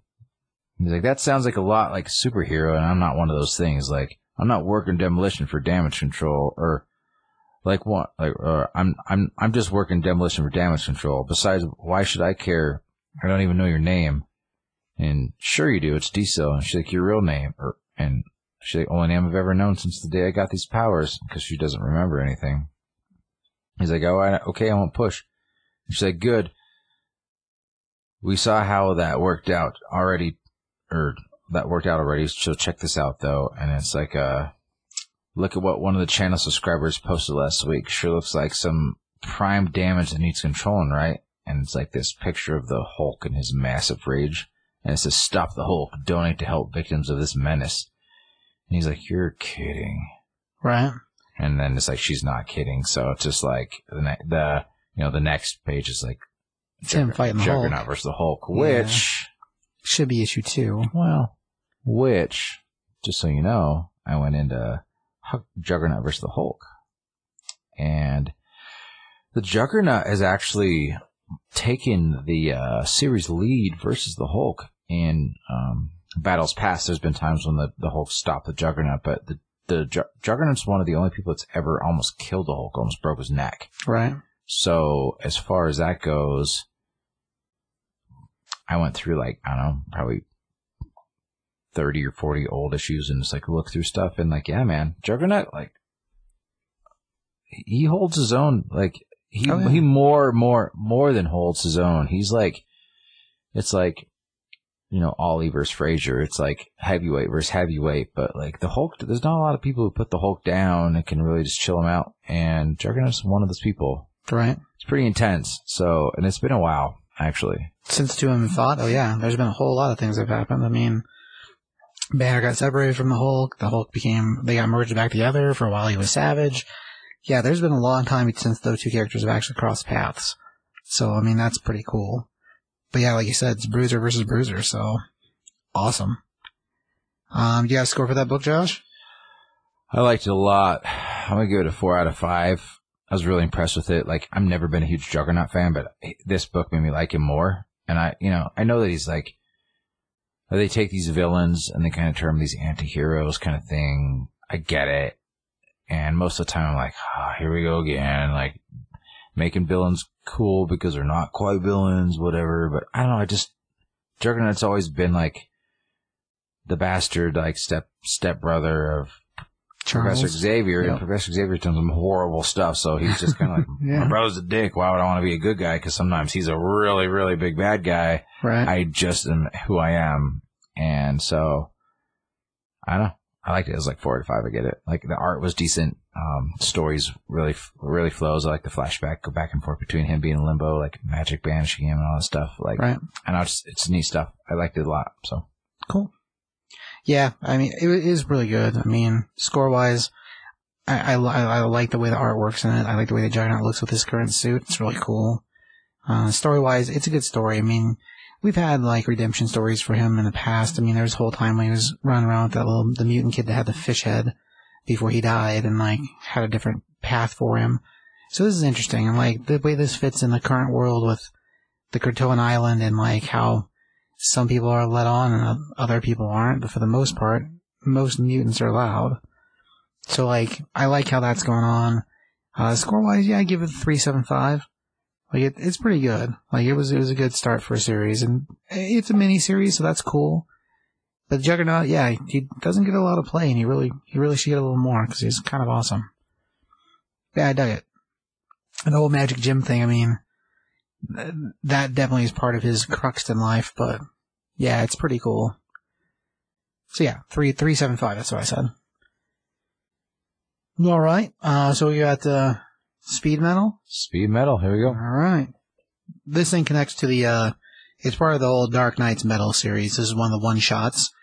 So it's issue number 1, of course, because it's a one-shot. And if you've been following the show at all, we talked a little bit about what's happening with death metal and how it's the crazy, evil Batman world. And this particular story, of course, Speed Metal, is about the Flashes, because, speed. This guy is written by Joshua Williamson. And the art in it is by Eddie Barrows.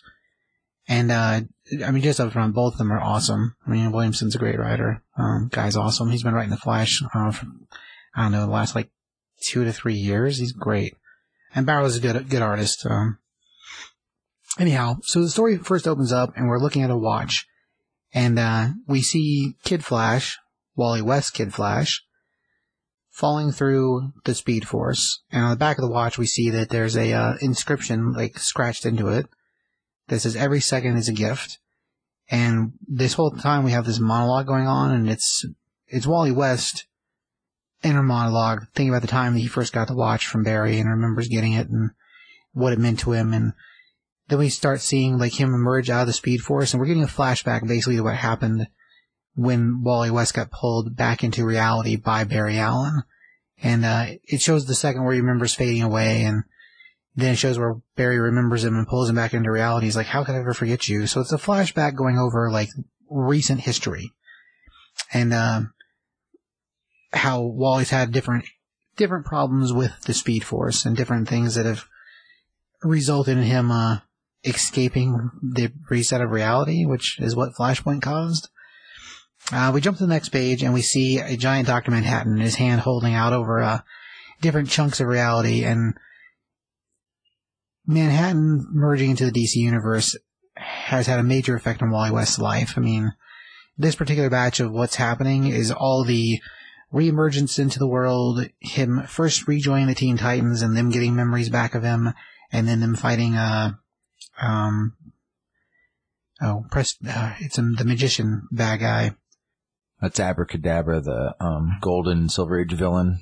They used to fight alone all the time. Oh, yeah, the magician guy, right? Yeah. I can't remember his name. He's different with most of the Rogues Gallery guys because he doesn't fight with anybody else because he has a massive ego, so he just fights by himself. Right. Oh. Yeah, anyway. So when they were fighting him, and then when Barry and Wally came to blows over Wally wanting to use the Speed Force to try to bring his family back from the other reality. If you guys didn't know, at one point, Wally was married and had a set of kids. Eventually, Barry Allen came back from the dead through the Speed Force. And we moved forward with both Flashes being the Flash. And then when the whole Flashpoint thing happened, well, Wally West didn't exist anymore. And subsequently, his family didn't exist anymore. So that led to a batch of stories where Wally made some questionable choices during a story called Heroes in Crisis, which resulted him being in superhero jail. And eventually he was recruited to try to reset the world and fix part of the problems by a force outside reality, a judge. And that led to a series called Flash Forward, which we get some shots of him with his kids during Flash Forward. And he was trying to redeem himself and reset the world at whatever cost it took. And eventually that leads to him being partially merged with Dr. Manhattan powers and flying around in the Mobius chair. So all that freaking crazy. The Flash has had a real interesting path of life over the last year and a half. So we turn from there to the next page, and we have a giant shot of the Bat Who Laughs head, and he talks about how the Bat Who Laughs interacted with him, and the Bat Who Laughs gaining so much power that he can make reality bend and make the impossible possible. And it talks about him having the chair stolen from him, the Mobius chair stolen from him, and it left him abandoned again. So Wally's had a lot of, like I said earlier, he's had a lot of crazy stuff happen to him over the last 2 years. But then eventually we lead to the beginning of the Death Metal series where Wonder Woman puts down the Bat Who Laughs for a minute. And from there, Wally was freed and able to rejoin his friends. So Wonder Woman basically saved him and released him from where he was trapped. As a thing, of course, eventually the Bat Who Laughs turns into the crazy demon Speed Bat. So a much worse, darker, something even worse multiverse ending. And that's kind of where we're at from there. And we jump from the overview, catching everyone up, to the giant Bat Who Laughs demon thing in the background, and Barry, Wally, and Jay all running from him. And Barry's in the front, and he says, "Yeah, follow me, Jay, we gotta keep going." And as they're running, we wind up seeing they're being chased by the Dark Entity himself. And there's a whole lot of cool dialogue between them, trying to figure out what they're going to do and what decisions to try to make. And of course, Wally tries to spread the Speed Force, and that doesn't work. And Barry's like, "We just got to keep running. We got to keep running. Perpetua's made him too strong. He's too dangerous." I mean, that's basically true. I mean, it's really crazy. Anyway, as they're running, eventually, all of a sudden, Kid Flash, Wallace West, appears on the side, and he's like, "Oh my god, I can't believe I found you guys. I've been running around everywhere looking for the Titans. And now here you guys are? This is awesome. I thought I was the only one left." And so he joins them running. So now there's the four of them running. And as the Speed Force they keep talking about how the Speed Force, they can feel it weakening around them because they're all using it so much that it's pushing the Speed Force to its breaking point. And then out of nowhere, we hear a bunch of booms, and we basically wind up having a bunch of Dark Flashes that have been recruited from all the different realities by the Bat, boom tubed into the situation, chasing them. So now the Speed Force is being pushed even harder because we have all these crazy undead Black Lantern, or not Lanterns, Black suited Flash, so Death Flashes. And of course, one of them's Gorilla Grodd, and one's a Batman, and it's crazy like how many different faces are in there that are other realities Flashes that are just evil. And so now they're really gaining on him, and one of them grabs Jay, and Jay's arm starts burning, and Barry goes back and pulls him forward a little bit, and then Wally slows down to try to drag him away from the two, Jay and Barry, and we wind up seeing a Flash that was a Joker as a Dark Flash, which is also crazy. And they're just constantly taunting him, like laughing at him. "Haha, it's in the line for you, Wally." And so as they're running, Wally tells him he's got an idea. You guys need to get clear. And we get a really cool close-up of Wally's face with lightning shooting out of his eyes. And he says the speed equation. And it basically stops time around them for a few minutes. And it makes everything around them stop. And so all four of them get to have a break for a second. And you constantly see the Bat and the Knights, the other Death Flashes still coming. But the speed equations made them so fast that reality around them is slowed down. So it hasn't actually stopped reality. It slowed everything else down because they are moving so quick with the speed force and the speed equation added together. Like Jesse and... Yeah, from Jesse Quick and Max. So the way they traveled, the like speed equation is it's a different way to tune into the speed force, which like it works the same way, but then when you combine the two of them, which comes coming up, like it's a double kind of like impact on the speed force. Right. And it makes Barry super pissed because like we could have kept running. Now what you've done, we're going to have even less time. Because this is going to come up a lot in this time frame because right now what we have going on, which like if you don't know, like after the Silver Age heroes, and I say Silver Age heroes is in like you got your Hal Jordan, is your Green Lantern, you know, he took over for Alan Scott. You got Barry Allen, who is the Flash, like your more modern Flash, but he's a Silver Age because he took over for Jay Garrick, you know. And you have all these kinds of characters. I'll use those two as examples because I could delve way deep into that, but like I won't. But these two specifically, that you had people who took over for them, who became fan favorites in their own right, and then got thrown back in the mix with everything. And so then you get Wally West. Wally West was Kid Flash, and well, he was the apprentice to Barry. Yeah, he was Kid Flash. He was in the Titans. He was in all this stuff, and he. You know, when Barry died, Wally West was the Flash for a long, long, long time. Oh, yeah. Like, Barry was gone for forever. I think, continuity-wise, like, actual, like, real-life-wise, like, between, like, years. Yeah. 20 years? Maybe. There was a long time that Barry Allen wasn't around, and At Wally least, was the dude. You know, and he was a way different Flash, and this book goes way into, like, Barry's like, was a cop. Right. He was like this straight edge, hardcore guy. Like he just didn't have, he was like straightforward, hard racing forward, fist to the wall. You know, he was just, this is how it is. We run, we do this, and this is how it is. And Wally was like, he had a sense of humor, you know, like he was just more, he was different, but he was ultimately, Wally, it goes into this in this book. We'll get to it, but he saves things more than Barry ever did, and it's just kind of like with Kyle, you know, Kyle Rayner versus Hal Jordan, and I feel like that because Wally and Kyle became really, really good friends. Kyle went on to do miraculous, amazing things for the Green Lantern Corps that are on such a higher level than anything Hal did, but yet. You know, it's debatable which one's a better version of what. Right. It's definitely personal choice, but Kyle and Wally were like really closely intertwined because, you know, they were both picking up these mantles of these great master, amazing heroes. And they took it on when like there was nobody else to pick this up and they just did it. And like Wally, Barry says it multiple times in this issue. He's like, Wally was always faster than him. Like, Wally was the fastest of the Flashes. Speed-wise, yeah. Yeah, and so it's just like, I know it's just interesting, like, the way that they go into that and stuff and, like, what Wally truly is and, giving him his due after when New 52 happened and all this stuff, like, there's a lot of characters that just, we've talked about that multiple times, like, just a lot of characters went away. Right. And that's what the whole beginning of this book is like catching up with, like, how things had happened. And which is really neat, because, like, they do some things later on. I'll go ahead. I'll bring him up later on because there's a couple like visual scenes and I'm like they're doing some throwback stuff. I thought it was rad. So sure.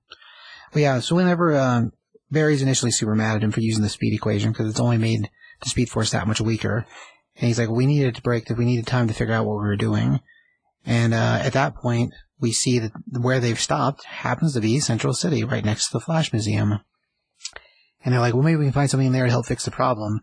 And it tells him, no, I've already been through there multiple times. That's what Wallace says. I've gone through there multiple times, but maybe you guys can find something different than what I could find. And Jay's like, oh, it's all right, kid. We'll go inside there. We'll take care of it. Everybody stays together. We'll do just fine. And at that point, we wound up having Wallace tell him that they're saying he can really feel it now. Like, they're breaking through the speed barrier. I can feel my power draining already. And Jay grabs the two of them, and he's like, you boys aren't going to fight anymore. Like, we're not having the Flashes fight. We're going to stop that. And so he takes Wally and Barry and basically stops both of them from getting angry at each other, which is where they're at. And they drags them inside the Flash Museum, and he tells Barry that he can still fill the Mobius chair, and he knows if he can get to it, he can figure out a way to fix this. If he can get to the Mobius chair, he can figure out a way to stop what's happening. And he believes the Bat's trying to keep him from that. Because the Bat Who Laughs tried to use it, and he couldn't because the chair rejected it. But now with the negative... the negative speed force? Yeah, like the negative whatever for whatever. The force inside of... so Wally, whenever he was existing outside of reality, he has a different version of the power inside of him because he's from the other reality. And with that, now the Bat has had himself changed into this demon entity. He believes that the Bat will be able to use the chair the next time around. And even though the chair initially cast him out, if he's able to get access to the chair, well, that'll be the end of the game. There's no way to stop the Bat after that. Right. So he believes if he gets in the chair again, it'll give him the answer that he needs to fix the problem. And as they're all talking, like, Barry's like, we can't do that. We gotta keep moving forward. Flashes only move forward. Right? They keep running. And they sort of start arguing again. He's like, well, if you're not going to go with me, I'll go by myself. And Wally leaves. And only for a second. Because then Jay Garrick's like, that's not how we do things. Like, we got to go with him. If we're going to go, we have to go with him. We can't. It's one for all and all for one, basically, is the way he tells him. And as they're inside the Flash Museum, this is when the memory things come up. No, but before the memory things, like, Wally says, you taught me, like, he's like... We run towards danger, not away. Right.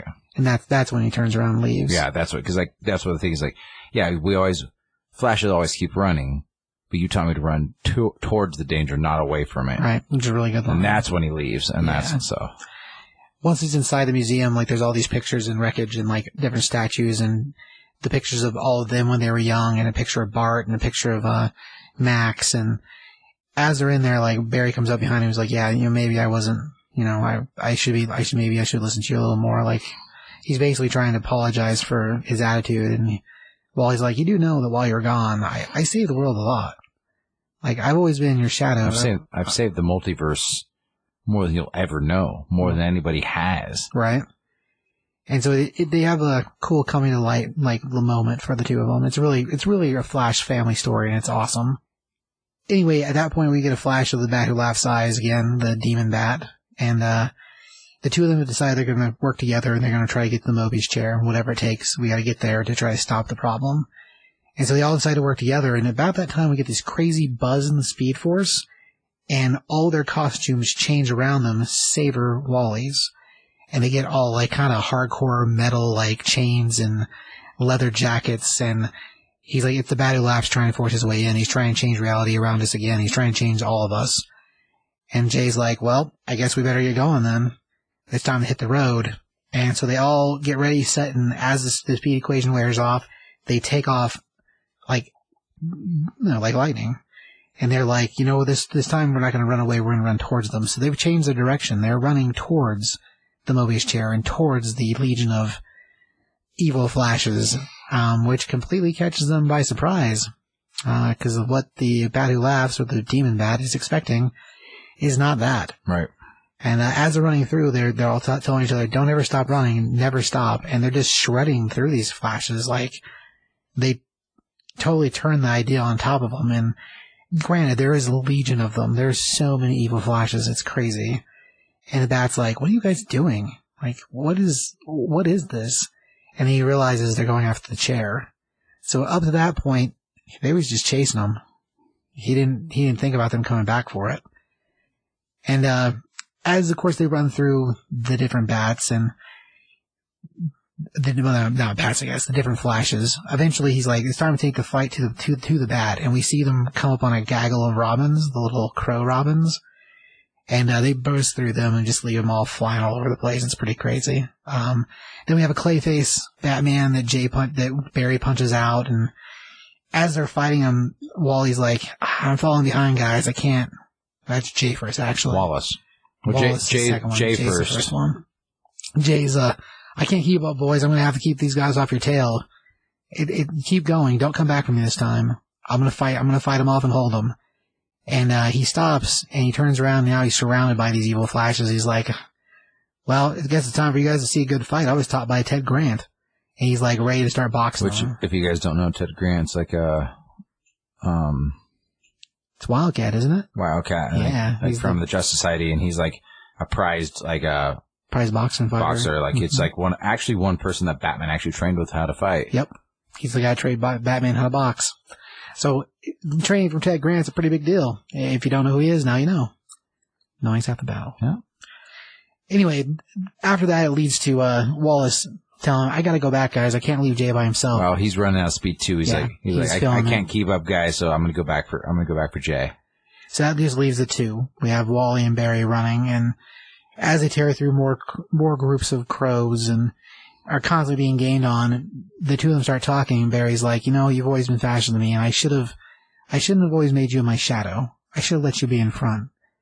And now I'm going to let that happen, and I'm going to give my speed to you. And he basically gets behind him and pushes all of his Speed Force power into Wally, making him just that much faster. Barry falls behind because of it. Right. But he sends him forward with all of his power. So this is like the ultimate Highlander endgame moment when Connor gives all his stuff to Duncan? To Duncan. Yep. He's like, I'm going to give it all to you. Just take me, and then we'll get our powers combined. And it's just like, it was totally what that's from, actually. It's insane. It is. Well, we wind up seeing, as this happens, Wally's costume change from the crazy blue back to the normal red regular Flash suit. And he says, we get a cool monologue for him, internal monologue, where he's like, I've been thinking about what scares me, and I'm not going to do that anymore. I'm going to think about what makes me happy. And so we see shots of his wife, we see shots of his son, we see shots of him as Kid Flash next to Barry, and we see shots of Iris, we see shots of his two kids being born, and we get a shot again of the back of the watch. And the back of the watch has an engraving on it that says, every second's a gift. And he's like... From Barry. From Barry. So we're right back to where we were at the very beginning of the story when he opened up the watch. And he's like, this is finally going to make it. And next thing you know, he's in the room with the Mobius chair. And he sits down on it, and he's like, hey, Bat, you tried too hard. And he gives him the Bat that tries too hard. The Bat that tries too hard. He's talking trash to him. Yeah. Because he wants to get him all riled up. And he sits down on the chair. He's like, too slow. And he gives him the rock and roll horns. And they hear a big kaboom, and the Bat's just sitting there kind of laughing, which makes me wonder what that's about. But after the boom, we have Wally falling through the Speed Force, basically. And he's like, it feels like I'm not lost. Before, when I was here, I was lost. And as he shoots out the other side, we're in this completely white area with the Mobius chair, and all the rest of the speedsters are there, and his wife, and his kids, Max, Mercury, all of them are there. Jesse Quick. That's this cool, whole reunion. Even Bart's there as well. Yep. Impulse. Yep. And so he talks to his wife for a second, he talks to the kids for a second, and Impulse is kind of the ones that guided him there, because he's the one that figured it out. Yeah, Impulse figured out how to get them all out of reality into this little pocket to keep them safe from the Bat. So the whole reason the kids are there, and the whole reason Iris is there, is because of Impulse. He figured out how to get them there. Because he's from the future, so he kind of had this backwards loophole thing, right? Which is neat. So Wally's looking at the chair, and he leans down to his son, and he tells him that I have to run again. He's like, you're going to go again, Dad? He's like, yeah, but... Well, first they talk about, they're like, so, can we just stay here? And they're like, no, he'll come here eventually. But now that we're all together, we're not afraid anymore, because we know we have a place that we can come that we're always going to be here, and that we're all going to be safe. And now that we're all together, it's going to be really hard to beat us. Right. So he tells his son that he has to leave again, and he tells them that they all need to be ready. Because you also get his wife being like, I heard that you had a new blue suit, and I was really excited to see it. It sounded really neat. And then the kids are like, because they're all being all romantic and mushy-gushy and yeah. They're like, yeah, and I was really excited to see it. And he's like, at least somebody likes the blue. Right. Yeah, we wanted to have Jay tell him, we'll be ready. Whenever you need us, we'll be ready. See, I feel younger than I ever felt. And we see the suit change from the classic Flash back to the blue suit. Because he touches the chair. He touches the chair and transforms him back. So now he's back to being the blue Flash, and he basically tells him to be ready when he calls them. And then the three of them, Jay, Barry, and Wally all run off to the next stage of the adventure with the movie sheriff flying behind them. Because they have to go, because everybody's, the kids are asking, like, can't we just stay here? And they're like, no. Because the battle will eventually find us. Yeah. And they're like, but also, like, just because we're all family, we got to go help the Justice League because the Justice League's our family as well. Right. Yeah, he lines out that it's not just us, it's a family. It's the Justice League too, and they need our help. And so it tells us the next part continues in issue 4 of Death Metal.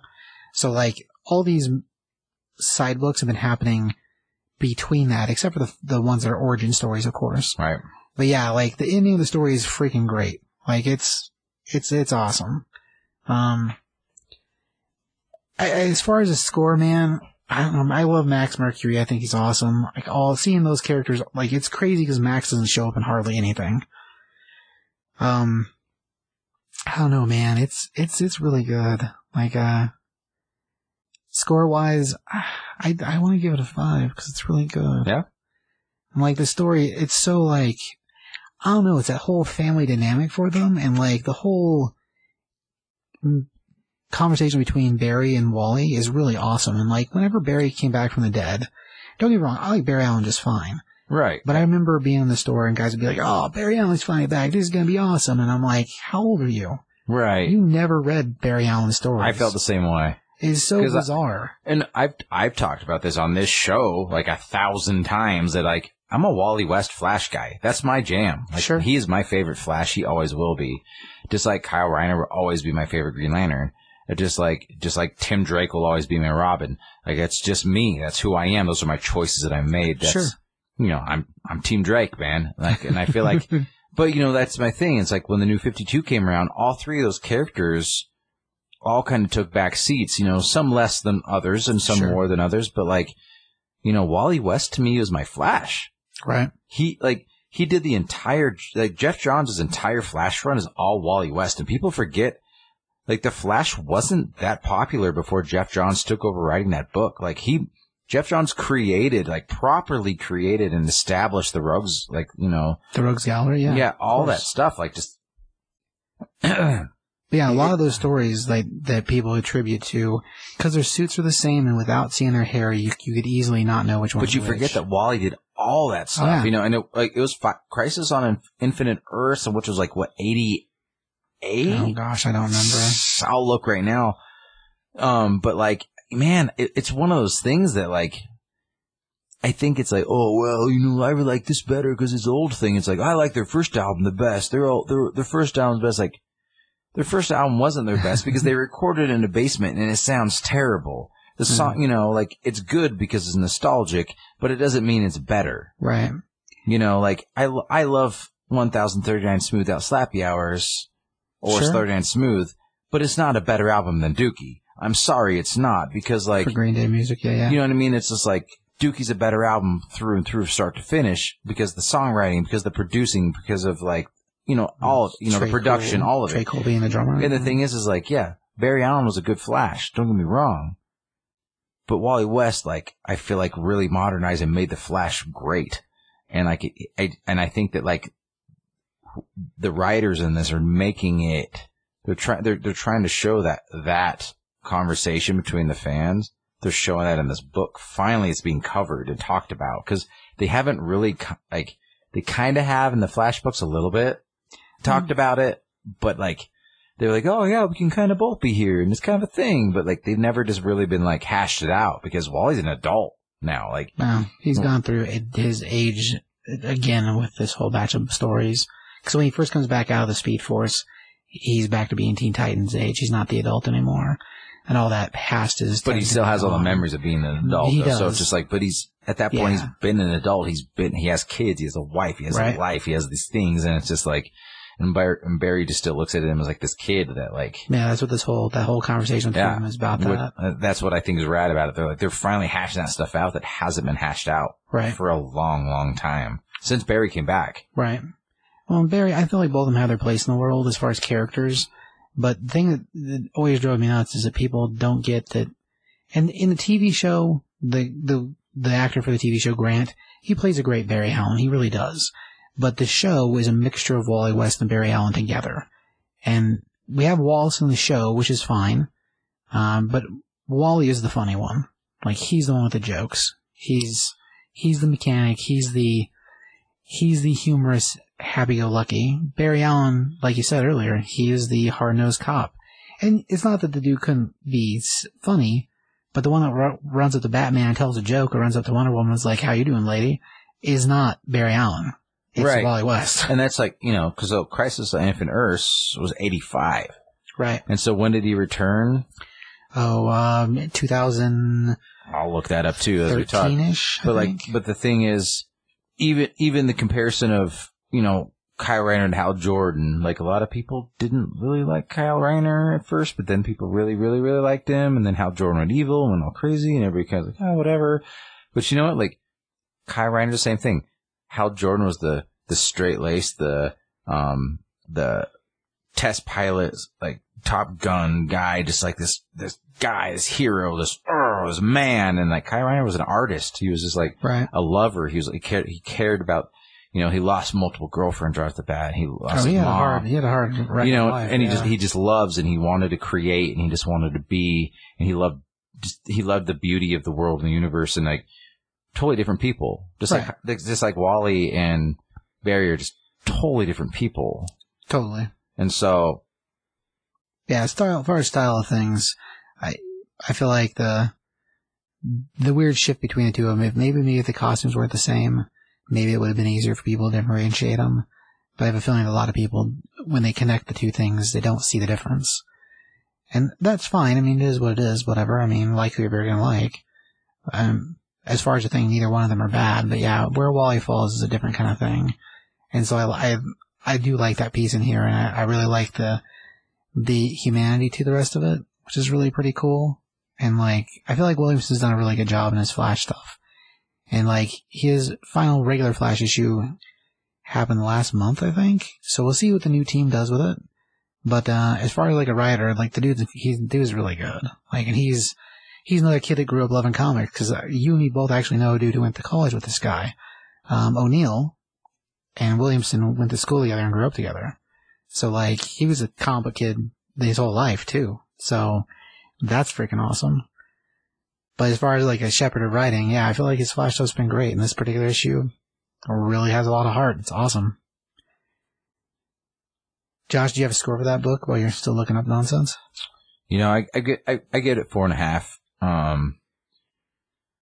I feel like the art, as big of a book as this wasn't as big as it could have been.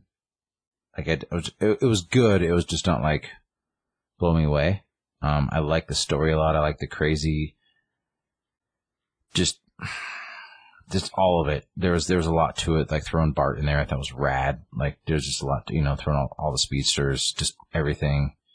Yeah, I don't want to take a lot from it, but a 5 for me is big. But this was a really, really good book.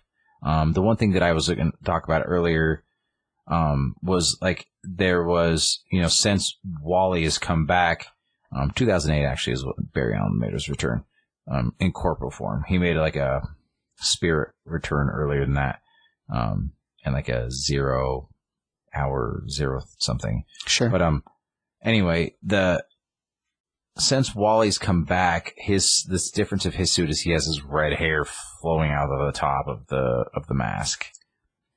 Oh, depending which version. Yeah, there's been, the way he wears it right now has the open top, yeah. But even when in his red suit he was more red and silver, and then he had the red hair coming out of the top. When he was in the Flash books. So, in the like Flash Forward and stuff, yeah, he's got the silver tone to him, yeah. Yeah, he's got the silver tone, but his hair's out of the top. It's not the full skull cap. Yeah, the more modern stuff from like Heroes in Crisis and from Flash Forward. Yeah. Has a mixture. Since he's been back, yeah. he's got it's like an adult version of his Kid Flash suit almost. That's pretty much what it is, yeah. So, but in this one, he's got the regular Flash costume on, and at one point, part of the mask rips off. So half of it's the regular Flash mask, and half of it's his old school. So it's kind of like showing like transition of things. Yeah, and I thought that was kind of a neat like throw in there that they did. I thought that was cool. Well, yeah, whenever he's running and it starts tearing off of him. That's what you're talking about. Yeah. Oh yeah, visually, the book's stunning, man. Like it's great. Just a lot of weird, like, little nuances I thought were cool. So, if it was up to me, after all said and done, I mean, if the good guys win, we'll see how it goes. We don't know how the ending of this thing. Maybe DC will just decide it's like, this is how we're going to end it. But, it's a possibility. We're just going to lock the doors and chain them shut, and Bat Who Laughs just wins. But anyway. Could be another New 52. I don't know. Yeah, nobody knows. But, like, if they go back to his costume, I would hope that I would be fine with, you do Barry Allen as like the red and the gold, the red and the yellow. And then Barry's is but Wally's is the same costume almost, but it's red and silver. Sure. And there's just a lot more silver accent. Like, you'd be able to tell the difference. Oh yeah, between the two of them? Yeah, I think if they did it that way, but I think the skull cap is necessary. I think the hair coming out of the top really bothers me. Oh, does it? Yeah, like, I don't like that. It makes him, it does, it makes him look like Kid Flash, and it's like kind of annoying to me. Cause I think Wally deserves respect of having the actual full, like, Flash costume. Because he almost, like, lengthwise, he almost from, you figure 86 to, it's like 22 years, I think they said, 24 years. Like, I don't know when Silver Age Flash was, like, debuted, but he almost carried it just as long. Sure. For, like, almost 30 years, he carried that thing. Like, they both, Barry Allen's first appearance, we could look it up right now, but, like, they're probably pretty equal. I think Wally West carried the cowl of the Flash almost just as long. Probably. And I feel like he deserves to carry that, just throw the silver accents in one and the gold in the other, and they could tell the difference, and like, We'll see what happens. You got multiple different Robins, like, why can't you have multiple different Flashes? Like, I don't know, I think the hair is kind of stupid. I know they're doing it because Wally's like blatantly a redhead, and it's always been kind of his thing, and he's a little bit more quick to anger, but he's also like has more personality, and he's also more like he's the funny one. He's funnier, but but he has that fieriness to him that, like, sure. I guess we'll see if we want to at some point landing a Flash series that is either the both of them or is two separate Flash series. I mean, I don't know if that's going to happen or not, but it'd be kind of cool to see, two different Flashes in the same book, just alternating who's in charge of what's happening in the book. I mean, for a while we had two Batmans. It was the Nightwing was Batman, and Batman came back from the dead, and the way we told the difference between the suits is that one had a headlight-style Batman logo, and the other one had the normal Batman logo. Right. So, that whole Batman and Robin series moved forward for a while while Bruce was running around doing stuff as Batman also. So we could see it. I mean, it's not impossible. Or you leave him blue, but make him the full skull cap. I don't care. Oh, blue with the blue cover? I don't know if they do that or not, but it'd be kind of cool to see. Yeah. I think the red hair is a little weird, but whatever. Yeah. I really like Wally. He's my jam. He's my Flash. So it's cool to see him like making a big, like, it's all about him right now. Oh yeah. Really ever since Heroes in Crisis, man, and Heroes in Crisis it gets pretty dark towards the end. But yeah, he's had a lot of stuff going on, but it's all been a real rough life. I mean, Heroes in Crisis, he's the main fixture of it. Flash Forward, he's the main fixture of it. So, like, we've had these event books happening separate from the regular Flash series that have been Wally West flavored. So, it's not like he hasn't been lack for doing things. There's just a lot of it that's been, kind of bad. Because he kind of did some bad stuff for a second. But, we're back to being good again, so it's fine. It wasn't like super villain bad. He's trying to get his family back from not existing. Nothing's any worse than what Hal did as Parallax. Well, that's a good point. And everybody kind of is like, oh, that's cool, man. No big deal. It's fine now because we figured out why he did it. It's no big deal, bro. I know. They're all back from the dead. That's the point. If they weren't back from the dead, we'd still be mad at him, I guess. Because of Kyle. I don't disagree. I like Kyle just fine, too. So, there you go. Anyway. And when given the ultimate power, which Hal and Kyle both had, Kyle chose to relinquish it to save things, and Hal didn't. So it shows again. But Hal didn't have the ultimate power. He took Green Lantern power and then added extra to it. The ion power is very different. But he chose to relinquish it and save everything instead. And he could have, like, ultimate power could have been. Two different things. He was a god. Well, that's true, and that's part of why he didn't like what he was becoming. Hal had, like, the parallax in him. It's not the same thing. He was close to a god. Not the same thing. It's pretty close. Not the same thing. Not the same thing. And Kyle didn't like what he was becoming after having a conversation with Superman. So yeah, he made the right choice. Perfect example. Goes back to Superman's my man. He's the one who's like, he's the moral compass of the DC universe. Man. And that's what makes him so great. I don't dislike him either, so that's why Superman's my favorite. Okay. That's hey, man. He's like, hey, man, is that really that big of a deal? He's like, you're right, Soups. Cool. Let's go have a cup of coffee. It's not how that I'll take you to Smallville. It's so not how that went. Kind of, but yeah. Man. Let's go to Smallville. My mom will make you a cup of coffee and pancakes. She makes brilliant pancakes. I don't doubt that she probably does. Ma Kent, I'm sure she probably makes delicious pancakes. Heck yeah. And bacon. No doubt. She's a farm lady. Heck yeah. What'd you learn today, Josh? It always freaks me out when he asks me this question. I have an idea earlier on the show and then I forget about it. It's over 1 billion bottles of beers on the wall to get to the crossroads of limbo.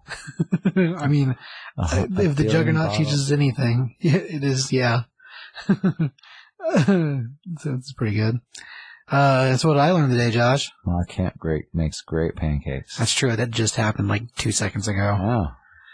I don't doubt it at all. But they're so delicious. They're probably great. I know that you don't like syrup, so she'd make you like the best butter to go on them because that's what you just like. Fantastic. She's like, oh, CBS, you only like the butter? That's true. Check out this freshly churned butter from these that I made myself, was what she'd be. And you'd be like, as long as there's enough of it, you'd be crying. Like, it'd be a tear in your eye. Ma Kent, it's so amazing. I don't doubt it. 100%. I know. You cry, good pancakes. You cry over good pancakes. Yeah, it's true. Light and fluffy. It's fantastic. Plenty of butter. Awesome. Did you got any books to watch, Josh? Well, I'm interested in this metal stuff that's going on because I kind of want to see where that goes because it's really crazy. Yeah, it's been nuts and it's been good. That Doom book was fantastic. I don't usually say the books that we covered, but man, there were some good ones tonight. I was very impressed with your picks. A couple weeks in a row, man. A few weeks in a row, actually. Now I've just been like, dang, good job. And it's all heading for a fall, I'm sure. And I always got a shout out to Usagi, man. Like, he just fantastic stuff. There's some G.I. Joe, I said it last episode, G.I. Joe has a couple new books coming out. Like special missions, and then, they do like an encyclopedia, kind of like a guidebook of sort of. Yeah, a guidebook, which are both going to be neat. But they also, Serpentor is returning in the actual regular series, like, full on or something. That's good. We'll see where that goes. I always love G.I. Joe, so. Sure. As far as books suggestion-wise, I'd say, well, Fabulous Killjoys is getting another run. Ooh. Yeah. It's going to be a 5-part mini. No, sorry, 6-part miniseries. The full title is Fabulous Killjoys National Anthem. So I kind of feel like, just from the cover images we've seen, these are a little more like what the characters were in the video. So I have a feeling that this is going to be a little more like kind of what I thought the first series might have been. So I think that's really cool. And Gerard, I mean, surprisingly, he's a pretty good writer. I do like what he does. Overwatch, the video game, is getting a 5-part miniseries. And a couple pictures for it that were in the previews catalogs look awesome. So I think that'll be cool. It's Tracer, Tracer London Calling is the title. So if you are a Overwatch fan, it should be a cool batch of books for you. And then there's one coming out from Image. This is another indie called Homesick Pilots. And there's some previews in last month's catalog for the preview pages.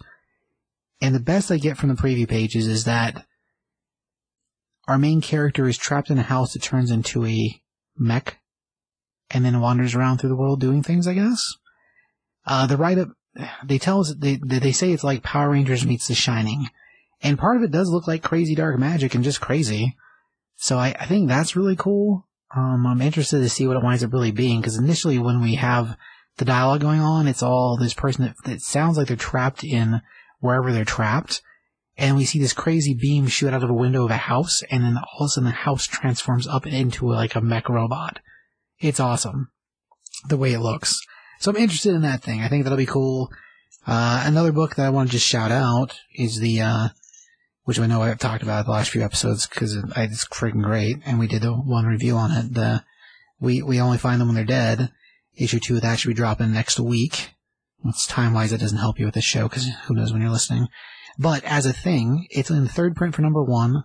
Third prints came out, this week. Again, time doesn't help, but if you have not seen that thing, Al Ewing, it is freaking great. It's awesome.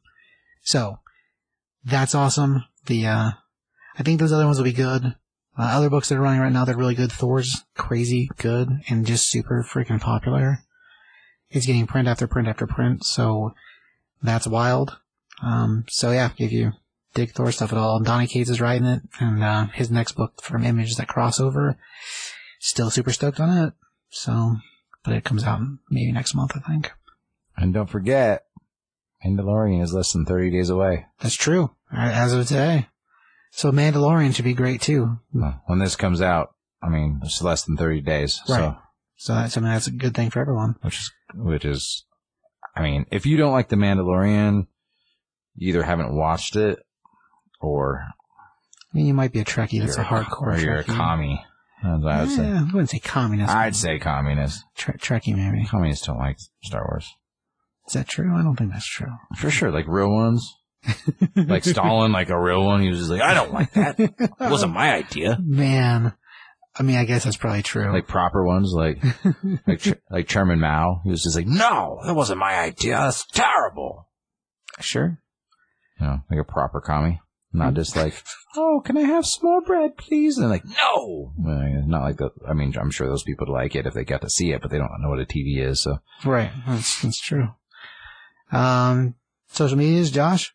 Windle24 on Instagram, WINDLE24. We are also at Action Figure Deconstruction on all social media platforms. We are behind on that. My life's been insane, and it's on me, on CBS, even though his part is the harder part. I've been working like 60 plus hours a week, so I just been having a hard time getting time for us to film and me not look like I am a raccoon. Also, we have the Never Been Done podcast, which is CBS and my's other podcast, which is a little bit more laid back, and we put less, I won't say effort into it. It's just like, it's just a little bit more ridiculous and a little more of a train wreck. How about that? I don't say train wreck. It's just more ridiculous. We did Adam Sandler last week. It was pretty fun. Like, we just been doing some good ones. The Mel Brooks episode, I think, is fantastic. It's just kind of pick and choose of like directors and actors and things like that. But also, if you listen to this one and you have your kids or any of that kind of stuff, that one is more rated R. So don't listen to it with your kids unless you don't care. Which my sister does not care, so she would listen to it. It's a very different kind of show. And also, your art is at Top 5 Comics CBS. On Instagram, yeah, that's true. And Top5ComicsPodcast.com has links to everything that we do. True. Including our friends' hot sauce review show, which is called Scovillionaires. Right. So if you like hot sauce, check that out. It's a little YouTube show. They're usually like 5 minutes long. They're pretty easy. Just like Action Figure Deconstruction's only usually about 10 to 12 minutes long, average. They're pretty easy, and they're the action figure one's really fun because we're just basically unboxing a figure. So check it out. We got a new one today from Joy Toy, which I showed you, which is really, really cool. It is. A couple new G.I. Joe ones. One's an Amazon exclusive that I've been waiting to do. I haven't opened it special because it's like, I'm really stoked on it. It's just things have been crazy, so we're trying to, these are a little bit easier because we can figure them out on Wednesday night kind of thing, but, life gets to life, and you've been running the store by yourself kind of, which is a lot on your shoulders as well. So, we're doing this because we love it, and we just like to hang out and talk books, and these are good ones. I would say if there's a book you guys are interested in and you want to hear about it and you're not going to be able to get it or something, shoot us a message on the Top 5 Comics socials and CBS will get back to you. And we'll see if we can get to it. I'll try to. You can leave comments on the Podomatic site, though. Every episode has a spot where you can leave a comment if you want to leave a comment, or you can leave comments on. Is it Podomatic.com/Top 5 Comics Podcast? I believe so. If you just Google it and then that or if you just go to top5comicspodcast.com, the link will take you to the Podomatic site. So there's a place to leave comments in that. But you can send an Instagram comment and CBS will get back to you. You can also put comments on the Facebook page for Facebook. Top 5 Comic Talk.